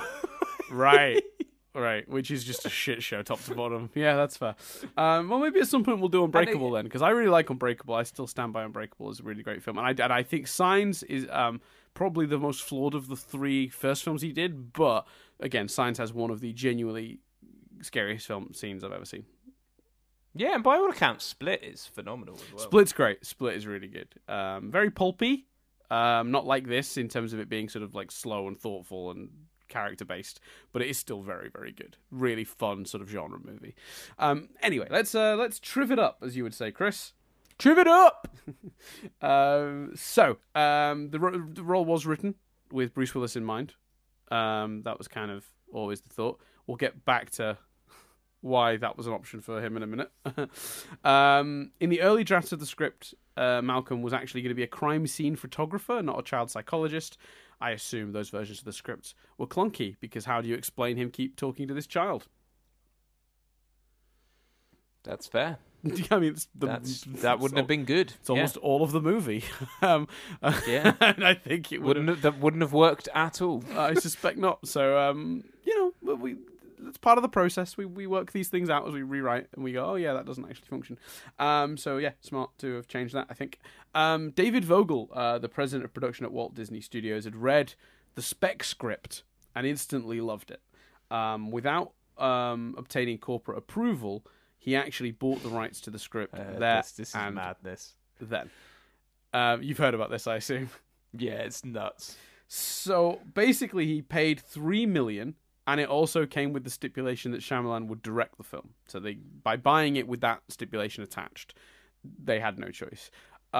Disney were not convinced this was a good option and a film that they should be making. They didn't obviously make it under the Disney banner. It was the Buena Vista, or whatever it's called, that old sort of like side hustle that Disney had. But they've since shut down, but they used to make movies through it. They were not at all happy with his choice to buy it without their approval. In fact, the script sold in record time. It went on the market and was sold within 13 hours or something stupid like that, which is like a record. And the reason that that's a record is because obviously he didn't have to consult the people above him. He just bought it. The problem then became that Disney weren't happy, fired him immediately, and then they sold a huge percentage of the film's rights to Spyglass Entertainment, who then put up a lot of the money for production, with the idea being they would then get the higher percentage of the profit. And when I say higher percentage, I mean Disney got 12% of the box office of this film, and no more. Now, wow. To say that was a mistake on Disney's part is an understatement. My big question at stories like that, yeah, and then stories like I've been always meaning to look it up to see whether it's hearsay, but didn't the story go that the guy that commissioned the Lost pilot got fired because it was the most expensive pilot ever made and stuff like that? I always go, please tell me they got like rehired by someone else or like snapped up, like that wasn't the end of their career because people went, oh yeah, no, we fucked this one. Let's get him back. You were right. Yeah, I would have to look into it, but yeah, isn't that crazy? So he took a risk, was absolutely spot on, and Disney was so upset by his choice and so unconvinced of the movie, they fired him and sold basically all of any profit they might make from this script to a different production company. And the irony being that it was kind of a sleeper hit. So Entertainment Weekly do like a, films of the summer preview every year. and they listed 134 films that were coming out in summer 1999, and The Sixth Sense was not mentioned once. Fuck it hell. It wasn't on that list at all. No one thought this movie was going to make any money at all, and then it came, and it was made for 40 million. And it made 673 million at the box office, making it the second highest grossing film of '99 behind Phantom Menace. And as I mentioned earlier, some of the other films that came out that year were like Toy Story 2 and stuff. And it was like, how? Like, you know, there was a James Bond movie out that year, Chris. And it still came second. Huge year for movies. Yeah. And The Matrix. And it was a huge... But then it was, on top of it making 673 million at the box office, it then became an absolute massive hit in the home video market because word of mouth. Basically, the movie shipped more than 2.5 million copies to rental stores, and they estimate was rented by about 80 million people in 2000, making it the year's top rented VHS slash DVD title. So Disney got 12% of that because they sold it. And you kind of go, yeah, deserved. Yeah, I don't want to phrase it this way too often, but Chris, they fucked it. They proper fucked it. There's no other way to slice that decision. Now, what's really interesting is it's not exactly clear what Disney ended up paying for the production. It may have just been Bruce Willis, because I don't know if you're aware of this, Chris, but as a result of a disastrous, abandoned, half-filmed romantic comedy with Bruce Willis and Demi Moore called Broadway Brawler, Bruce Willis was legally obligated to make 3 movies for Disney. Legally obligated. So why? What were the? By the way, I'm going. I can still hear you, but I'm desperate for the loo. I'm going to nip but this sounds fascinating. Go on. What's the story there? How? So basically, Bruce Willis was making a movie in co-production with Disney, and he was acting as the producer. And it was going to be a romantic comedy, as I mentioned, with Demi Moore, and it was called Broadway Brawler. The production was an absolute nightmare that devolved into, and I don't want to get it, I could spend all day going through the accounts of what happened on the set of Broadway Brawler. But lots of arguments, lots of not being very productive, huge amounts of money wasted, and in the end, Bruce Willis, on the set, fired the director and most of the crew, because he was also a producer as well as a star. In the end, production shut down, and Disney were out of pocket $17 million, which is, and I quote, no, I don't quote, I quote myself, fucking madness. So there was instantly talk of legal action against Willis. Disney, he owed them $17 million in a lot of ways because he didn't finish the movie they were paying him to make. So the parties eventually came to an agreement where Bruce Willis signed a special guaranteed 3-picture deal so he couldn't refuse the movies for a reduced fee. I think the numbers I saw were that it was at that point he was taking, because he was a big star, Die Hard and all that stuff, he was taking like $20 million per movie. I believe they halved his fee. So he was only taking $10 million per movie. The idea being that Disney would save roughly $30 million across the 3 pictures, and therefore would consider themselves compensated for the shit show that was. What's crazy about that to me is it's not the reduced fee. He couldn't refuse the movies. Nope. Fuck. Right. And that is how we ended up with. Do you want to know the fee thing? Do you want to know which 3 movies were the 3 movies? Yeah. He was then forced to star in Armageddon, The Sixth Sense, and everyone's favourite Disney classic, The Kid. Do you remember The Kid, Chris? No, but I'm so, no, I don't remember The Kid. But like, bad movie. I'm sorry, it's, and I know Armageddon has its flaws, right? But it's incredible to me that 2 of those films were roaring successes. Right? Yeah, that's a good point. Well, Armageddon was a dice roll though, because they knew Deep Impact was in production. So they were rushing that one out. Like they were like, that movie was its own interesting. Like, it's kind of a miracle that movie is watchable at all, because they were desperate to get it to market prior to Deep Impact. I just think that's surely surely the deal you sign is, all right, look, I'll do 3 movies within 5 years for half my fee. But to be like, all right, whatever, what you got, right, okay, cool. And it just feels like Disney just treated The Sixth Sense as like, what? All right, give it to Spyglass. What? Exactly. All right, give it to Willis. Correct. Like, just Yeah, it feels like they were unsure of the movie. They didn't want to contribute to the production because they didn't think it would make any money.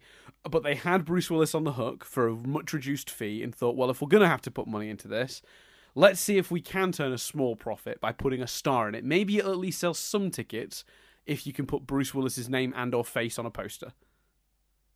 That's how it seems to me. So, I mean, yeah.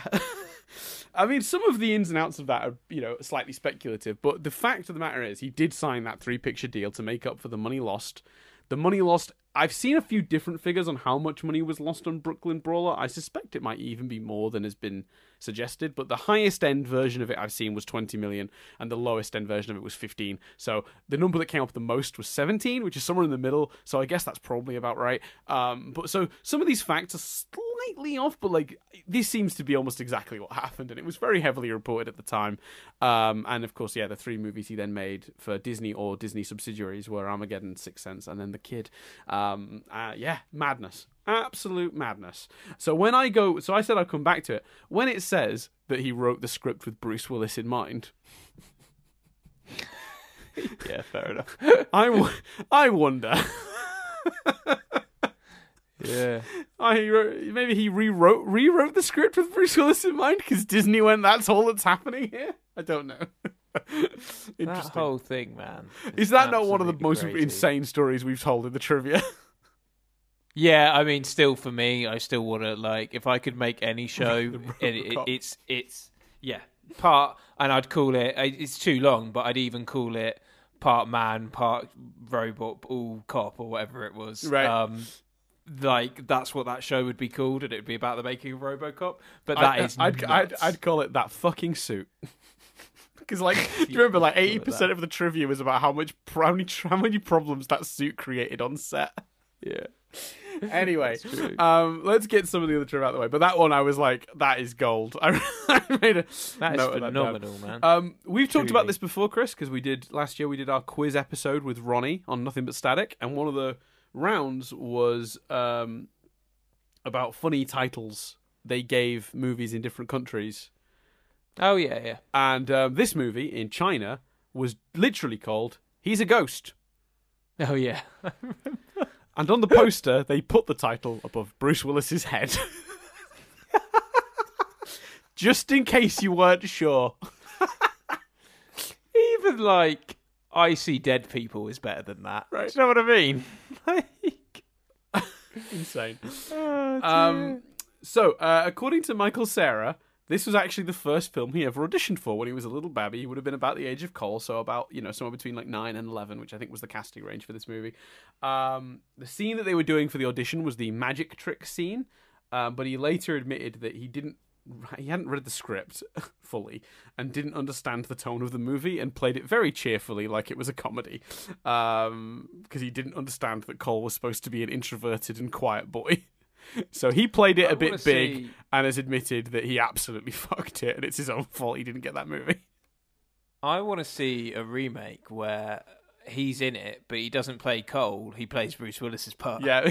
Michael Cera as Malcolm. I love it.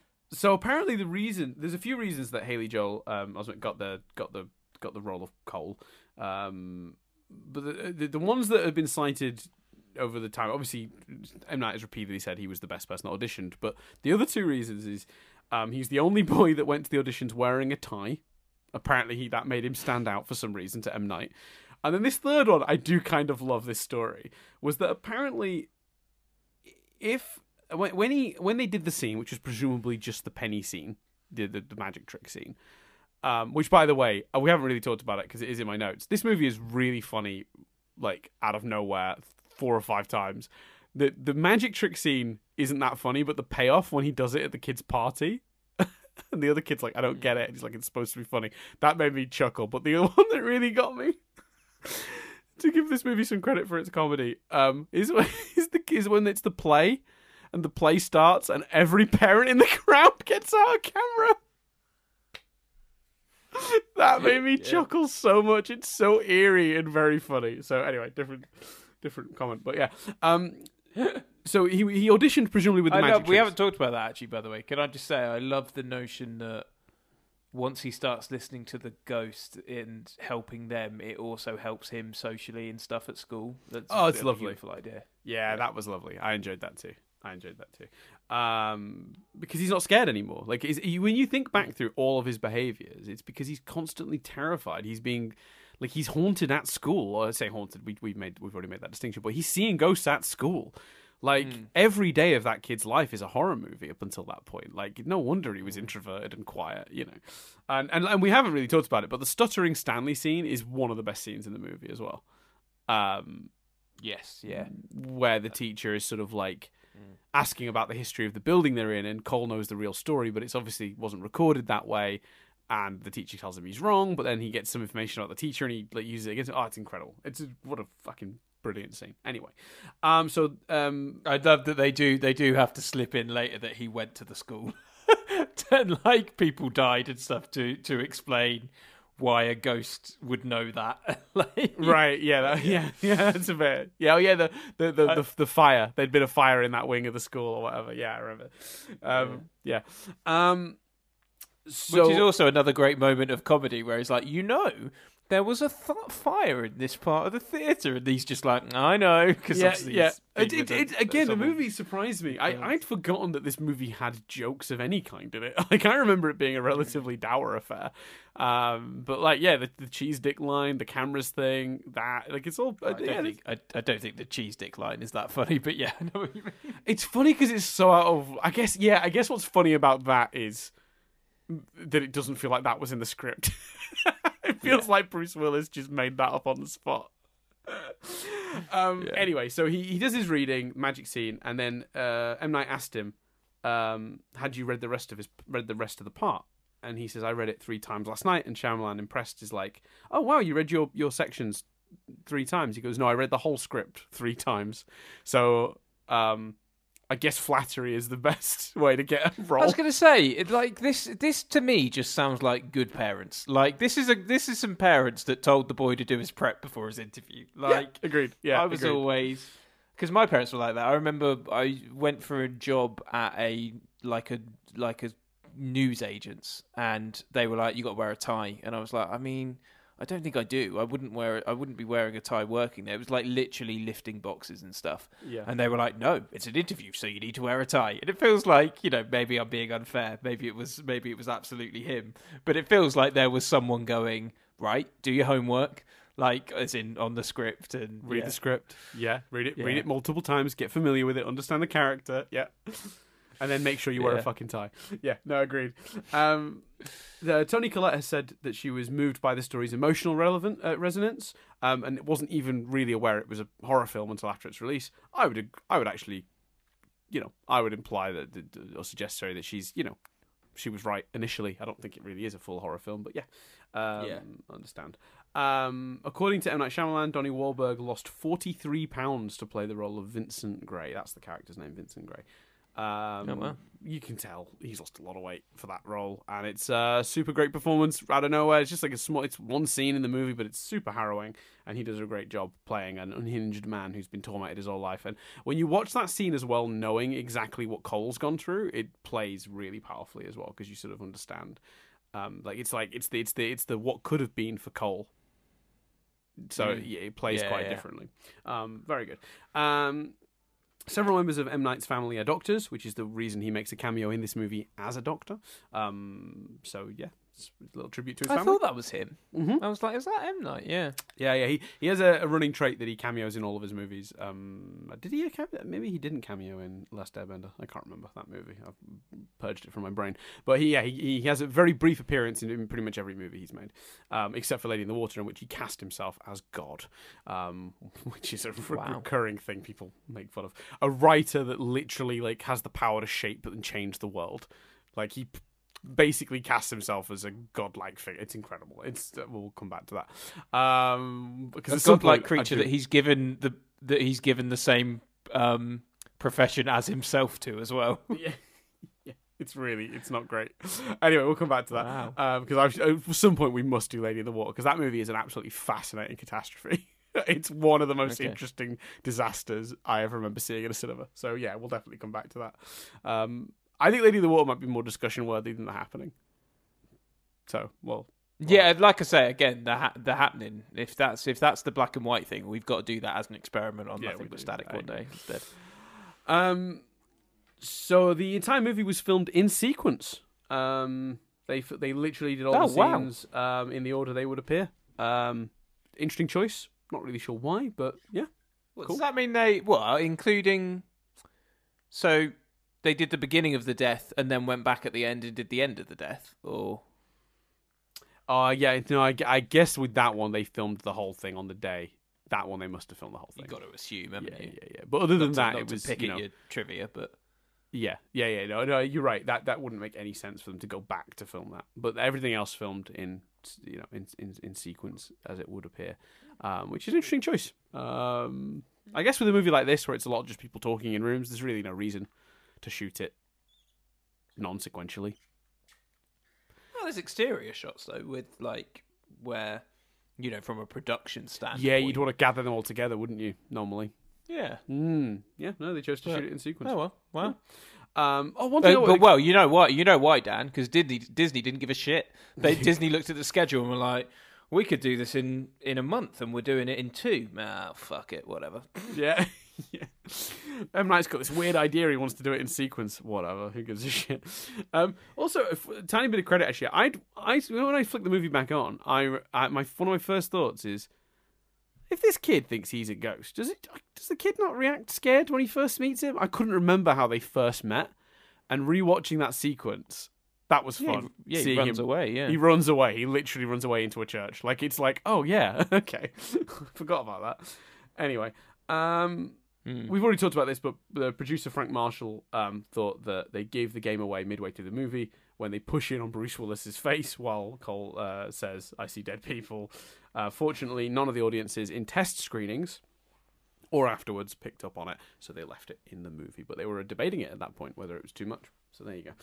On the theme of giving away the ending, like the Chinese title and poster for the movie, if you happen to pick up the score to this movie on CD, and I imagine not a lot of people did, it's beautiful music in the film. I don't know if I'd want to just listen to it unless maybe I was writing myself or something and I wanted the tone. I can't think of any reasons you'd want to listen to this music apart from the movie, but the CD did exist, and the final song on the CD is titled "Malcolm is Dead."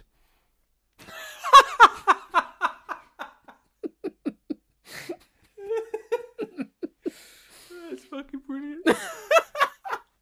I mean, look, that's what's happening. That's quite common though, isn't it, with film soundtracks? Well, there's been a couple of famous examples. I think the most famous example is actually weirdly from the same year, is it not? Wasn't it Phantom Menace had a track? And spoilers for Phantom Menace when I wasn't seeing it, but wasn't there a track called Qui-Gon's Demise or something like that? Yeah, see, it gave should away be that like Qui-Gon Jinn died or whatever. But I suppose even Malcolm Moves On even is still quite spoilery, isn't it? Yeah, I suppose what do you call it? But well, maybe you call it you could call it something acceptance. I had to do. Or no, even that's a little. I think how he's been helping, or something I had to do, or I don't know. Honestly, anything less overt would have been nice. Well, actually, you know what it should be. It should be Good Night, My Love. Right, perfect. Yeah, perfect. But he shouldn't be Malcolm is Dead. Yeah, you could literally have named it Song 17 or Track 17. It would have been better than calling it Malcolm is Dead. It's phenomenal. Love that. Calling it This Movie Isn't Very Good would have been better than Malcolm is Dead. And even though that would have been a weird thing to do to shit on the movie, but that still would have been better than giving away the ending. Anyway, Oh, I've already talked about this, but when circling a passage in his notes, Bruce Willis does so with his right hand. Willis is actually left-handed, but had to learn how to write right-handed so that the viewers wouldn't see the wedding band was no longer on his hand. He also, if you're interested in this sort of thing, he draws the circle clockwise, which is what a left-handed person does, where a right-handed person would draw it counterclockwise. So there you go. Nice. Let's see. Oh, apparently, when Cole and Malcolm are entering Kaya's bedroom at her wake, by the way, played by a very young Misha Barton. Don't know if you noticed that. But Oh, was that who she played? Like, I saw her name in the credits. Right. Or on the Wikipedia or something. And I was kind of like looking out for her and then forgot about it at the end. But it's funny, when we started talking, I was like, because I nearly made a point about it, it's the fucking longest intro credits ever. Like, I know. it's To be like 2 no, minutes I think of if you just go like names. we talked about this before. The trend back then was to Yes, have the yeah, credits at the beginning. that's Like, do you remember the Space Jam ones? They gone for like 5 minutes. That's fair. But I was like, yeah, I did think as we started recording today, I was like, there was someone in it who I was like, really, they're in it, and then couldn't see him in it. But yeah, it was her. Yeah. Misha So Barton no, played that I didn't character. clock it, but I clocked the names. Yeah. So when they head in, she's so young, she doesn't really look like her. Like it's No. yeah. She's a child in this, but she's very good in it. Very creepy as that girl when she needs to be creepy, and then very sympathetic when the tone switches. So a great little performance. She's not in a huge amount of the movie, but she does very well with what she has. When Does hold on? What do you mean the tone switches? She's always sort of creepy, isn't she? When she hands him the tape, less so, I feel. She's kind of sympathetic. She's sick and in her room and vulnerable, and she hands him. She pushes the tape from under the bed. I didn't find her creepy in that scene. I kind of found her a bit of a sympathetic character at that point because I was kind of like, That's fair. you just need help. Something's gone wrong. That's fair. Yeah, no, that's fair.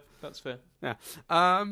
You know what? I think that scene doesn't need. It doesn't need the over. Cole helping the dad is enough. We don't need to then go, and he saved the sister's life, which is sort of what the scene's implying. Yeah, because there's a I don't think we background needed line. that. There's a line of dialogue that like you overhear as you're passing, where someone's like, "And I've heard that the younger daughter is getting sick too." And it's like, yeah, it's a little Yeah, much. and then we see the younger daughter, and they have a nice moment, and it's like, yeah, you don't need that. That's yeah. I like it though because I again, it's like it's Cole doing something that makes him happy, which is like helping others, and like he's clearly it's one of those things again. Early in the movie, he's describing Donnie Wahlberg's character, Vincent Gray, and he says, "Oh, you're compassionate. You were so compassionate." And like when you think back to that line when you've seen the movie and you realize that Cole was just a kid who cared about people and like had no way of expressing that, it all sort of loops around. And it's nice, I suppose, because actually, yeah, I do sort of take it back because it's the girl who died. My interpretation is it was never about getting justice. It was never about her dad knowing. Right. For Yes, that's a her, good point. it was about saving her sister. Right. Yes. Very good. And by having the over, and I hear this, the other daughter's getting sick now too. Oh, it's terrible, and then having him go to her with the thing. Oh, she knows you always liked this, and giving it that sort of it makes that clearer. I agree. Yeah, that's a really good point.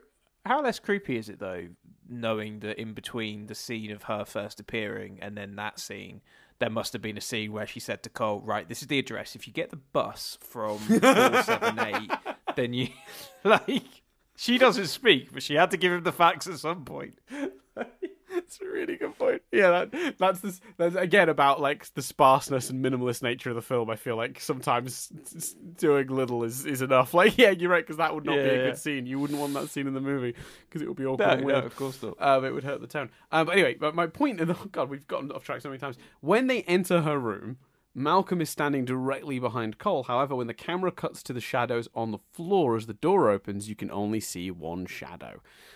Oh, wow, nice. That's a nice detail that I never picked up on, even on this most recent viewing. And when I read that, I then went back and looked. Because I was like, what? I'll tell you another scene that very quickly, that I found funny. The wedding ring scene made me chuckle. Why? The one, sorry, I've realised there was obviously a very poignant wedding ring scene at the end. The one in the middle when she's trying to sell the ring to that unsuspecting couple. Oh, yeah, that was weird. Yeah. But I found that really funny.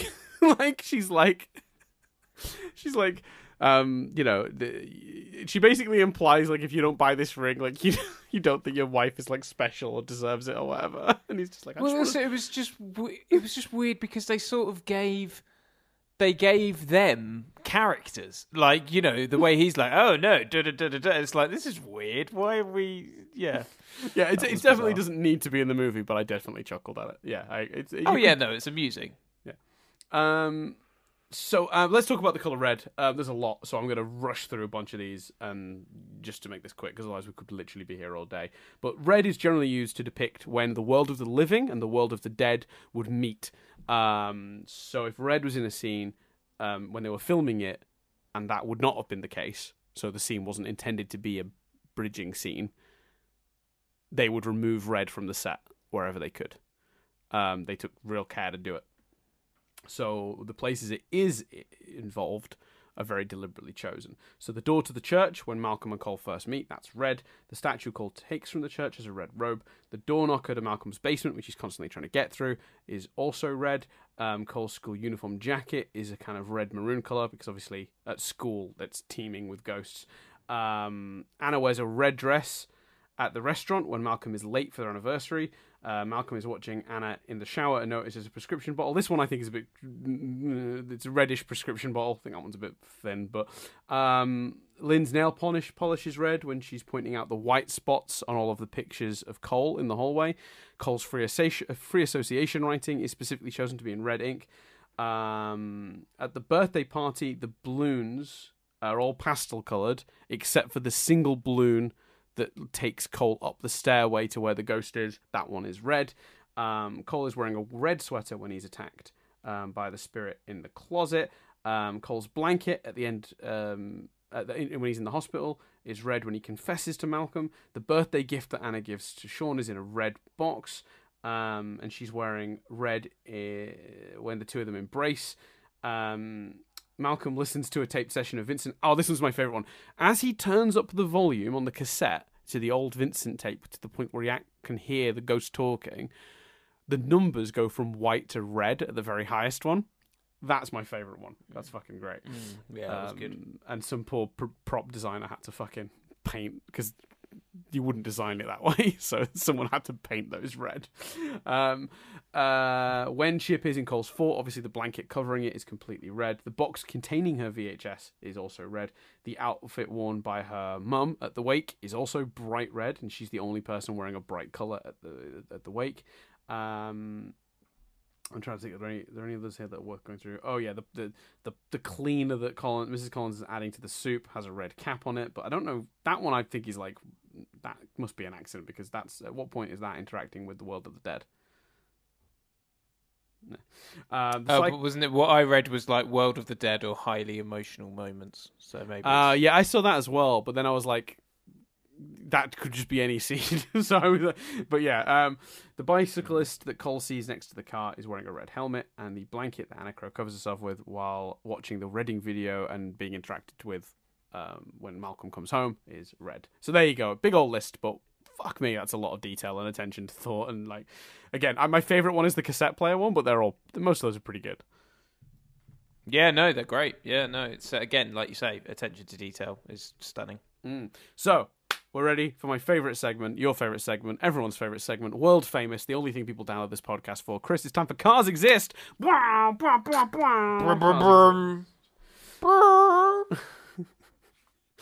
You know, it's funny, whenever we do that, I think of the Formula One has like a sort of a theme tune, and it used to be The Chain. Yeah. By who was The Chain by? Fleetwood Mac.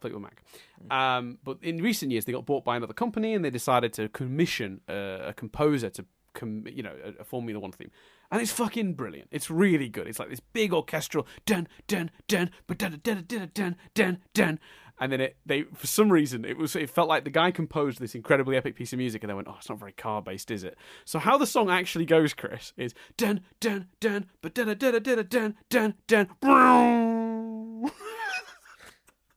It's the stupidest thing ever. and I love it. Anyone wants to find that piece of music online, it's great. Anyway, yeah, if you need to find it, it's available on CD. It's track number 7. Malcolm is Dead. It doesn't fit that doesn't fit that music either. But yeah, track number 8. Lewis Hamilton wins again. Yeah. Anyway, there are no, obviously, there's one featured car in the movie. So I looked on the Internet Car Movie Database, which is a real thing, by the way, that I've recently discovered. Because, can I make a point here? The reason cars exists is because every movie we looked at had the car they drive is and then names the car. Piece of trivia attached to it. And I noticed this trend and then made it part of the podcast, right? Simple as. But occasionally, there isn't one in the trivia. And then I'm like, oh, fuck, I have to look up what this car was or whatever. But last week what was the movie we did last? Memento. They didn't have a car trivia automatically in it. So Can I just say, I don't think the bit is strong enough to justify your time looking it up for it specifically, but carry on. Look, I'm committed now. Cars exist, world famous segment. I'm committed. So I last week had to go looking it up for one of the first times ever, because usually it's just already there. That was the reason it began, was because it was a joke I didn't need to worry about because it was already ready for me. But it wasn't there last week, and I had to look it up. And I found this website, the Internet Car Movie Database, where if you just type in a movie, it'll tell you all of the cars that are in the movie with pictures. And obviously, most movies have hundreds of cars in the background. So it makes it really difficult. You've got to find the car that's actually worth talking about. So, with that in mind, the car that the car scene happens in, the big dramatic crux of the entire movie, is a 1983 Volvo GL. Nice. Great cars exist. Great. I mean, yeah, very integral to the movie. So yeah, absolutely. Yeah. Key scene. So that brings us to the end of trivia and to the question. It's on everyone's lips, Chris, because we're finally going to reveal it. We've teased it, and we've even, I feel like we've both had wobbles on which way we were going to go with this.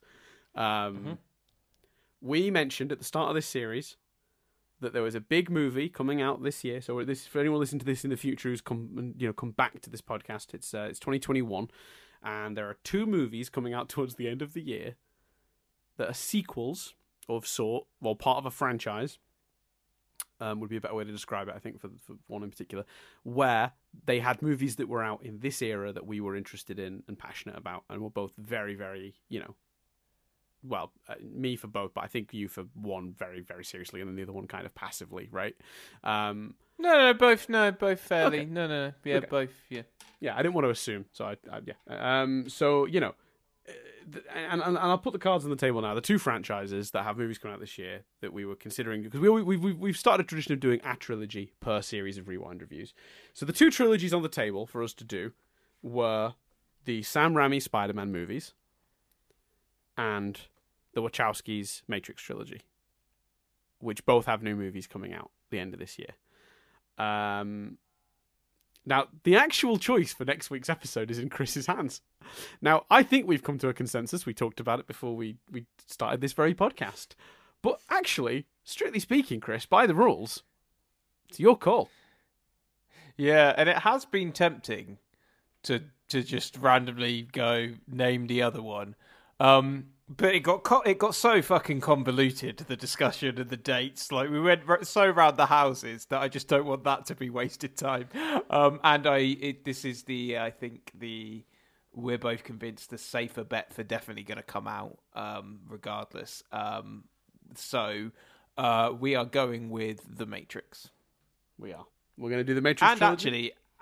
Actually, I've probably got more memories of The Matrix than Spider-Man, actually. Because I think when you said not that, but you assumed I was more bothered about Spider-Man, but actually... No, I thought you were more bothered about Matrix, because when we first met, you weren't a big superhero movie guy at all. I mean, you slowly, over the course of, of the course of like my time knowing you, have gotten more and more into superhero movies. I remember dragging you a little bit to go see X-Men First Class at a midnight show, and I'm picking that for one day for this, because that's still one of my favorite cinema experiences. It was wonderful because I was just so not fussed about going. Right.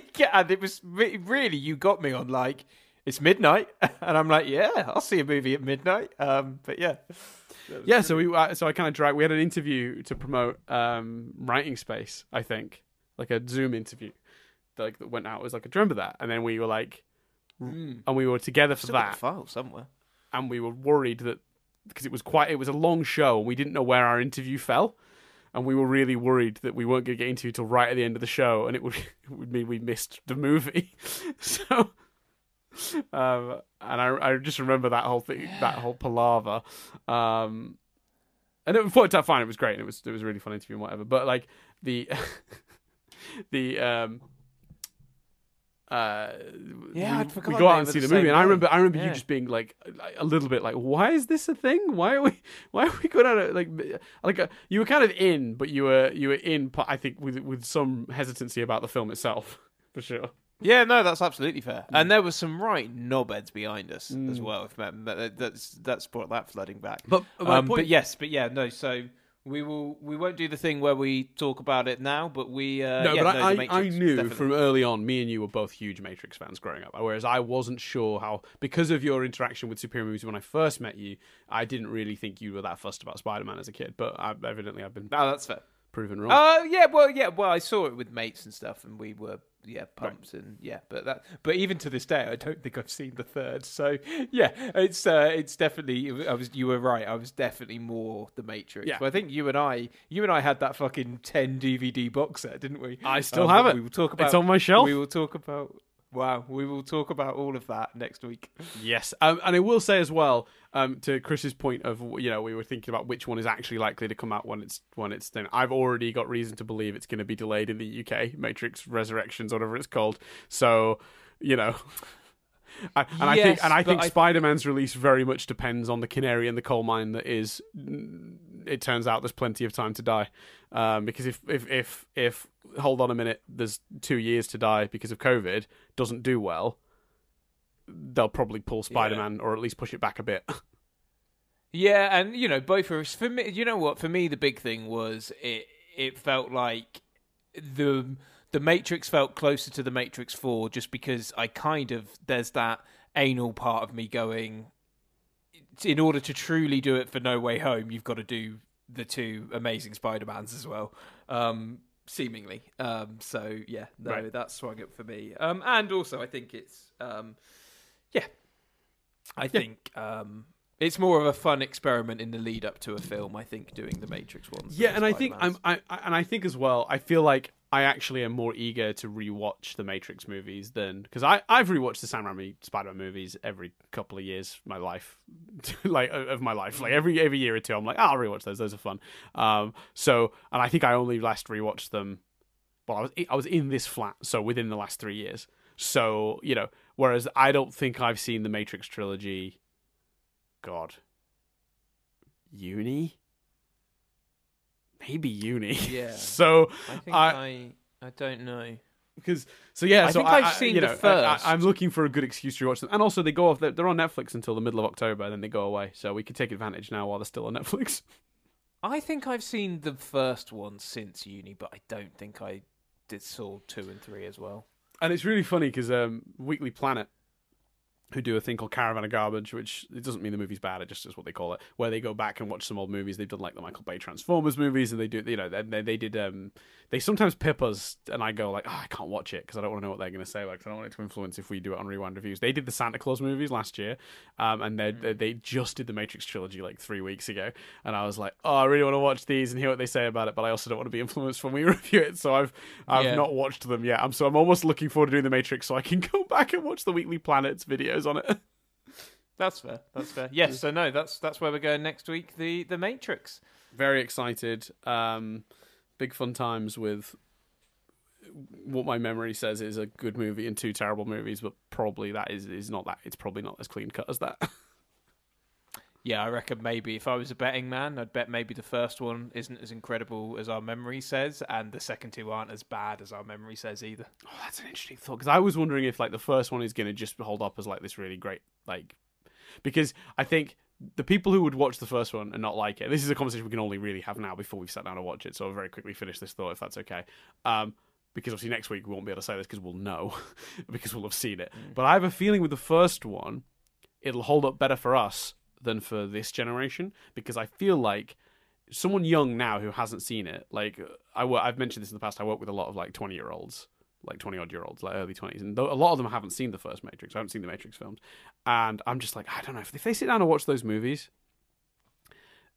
the stuff that's in the Matrix that was revolutionary in its day has been done to death now and won't even register to them as being cool in any way, shape, or form. And I agree with that, but I think there is also some stuff, because it's a bit, Sixth Sense experience-wise, of like the, bullet time won't look impressive because bullet time got spoofed in Shrek. But there is also, it's my way or the highway, or whatever that line is. There's a lot of that in there as well, which I think might not seem as cool. Interesting. Yeah, so we'll find out. She I don't know if it's that line, but in the scene with the car, she says there's something. Someone has a really cheesy fucking line. That does not surprise but again, could be wrong. I would be happy to be wrong. Yeah, no. So I'm super excited about that, and looking forward to sitting down and rewatching them again. From your perspective, dear listener, they'll be coming out next week. It'll start next week.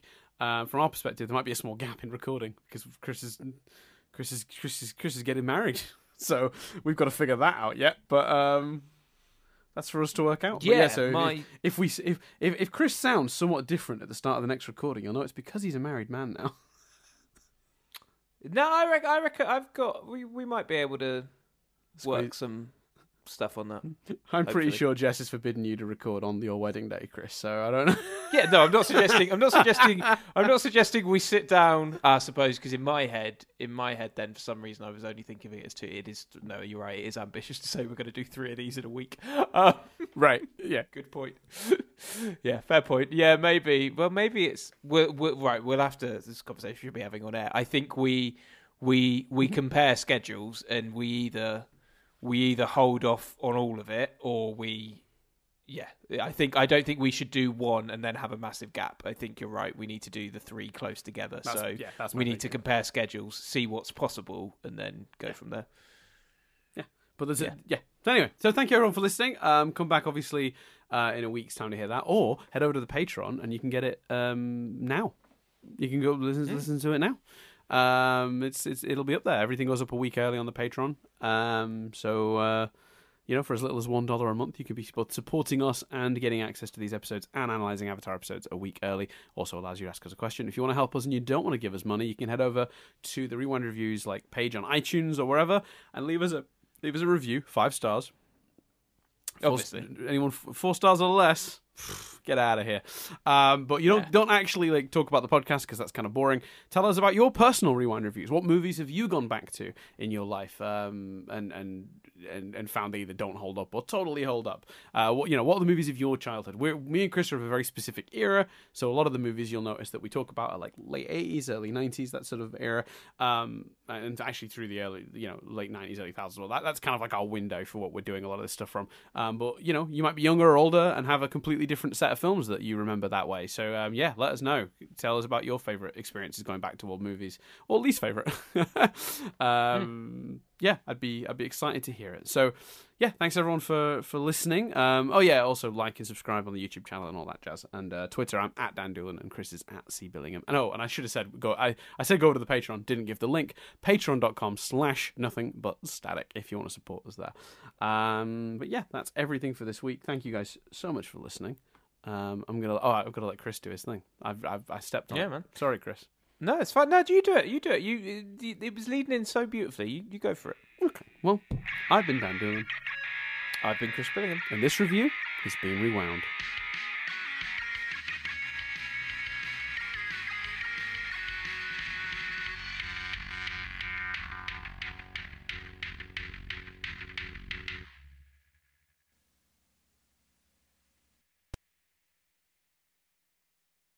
A little bit more talking while you do that sexy headphone switcheroo. There we go.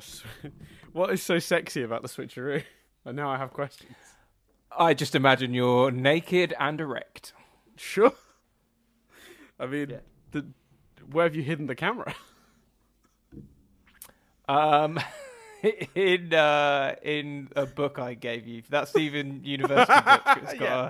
It's got a camera in it. Wow, it's a good camera. It's in a different room and it's still picking me up here, naked and erect. Oh yeah. You have to work hard to be as perverted as me. Great.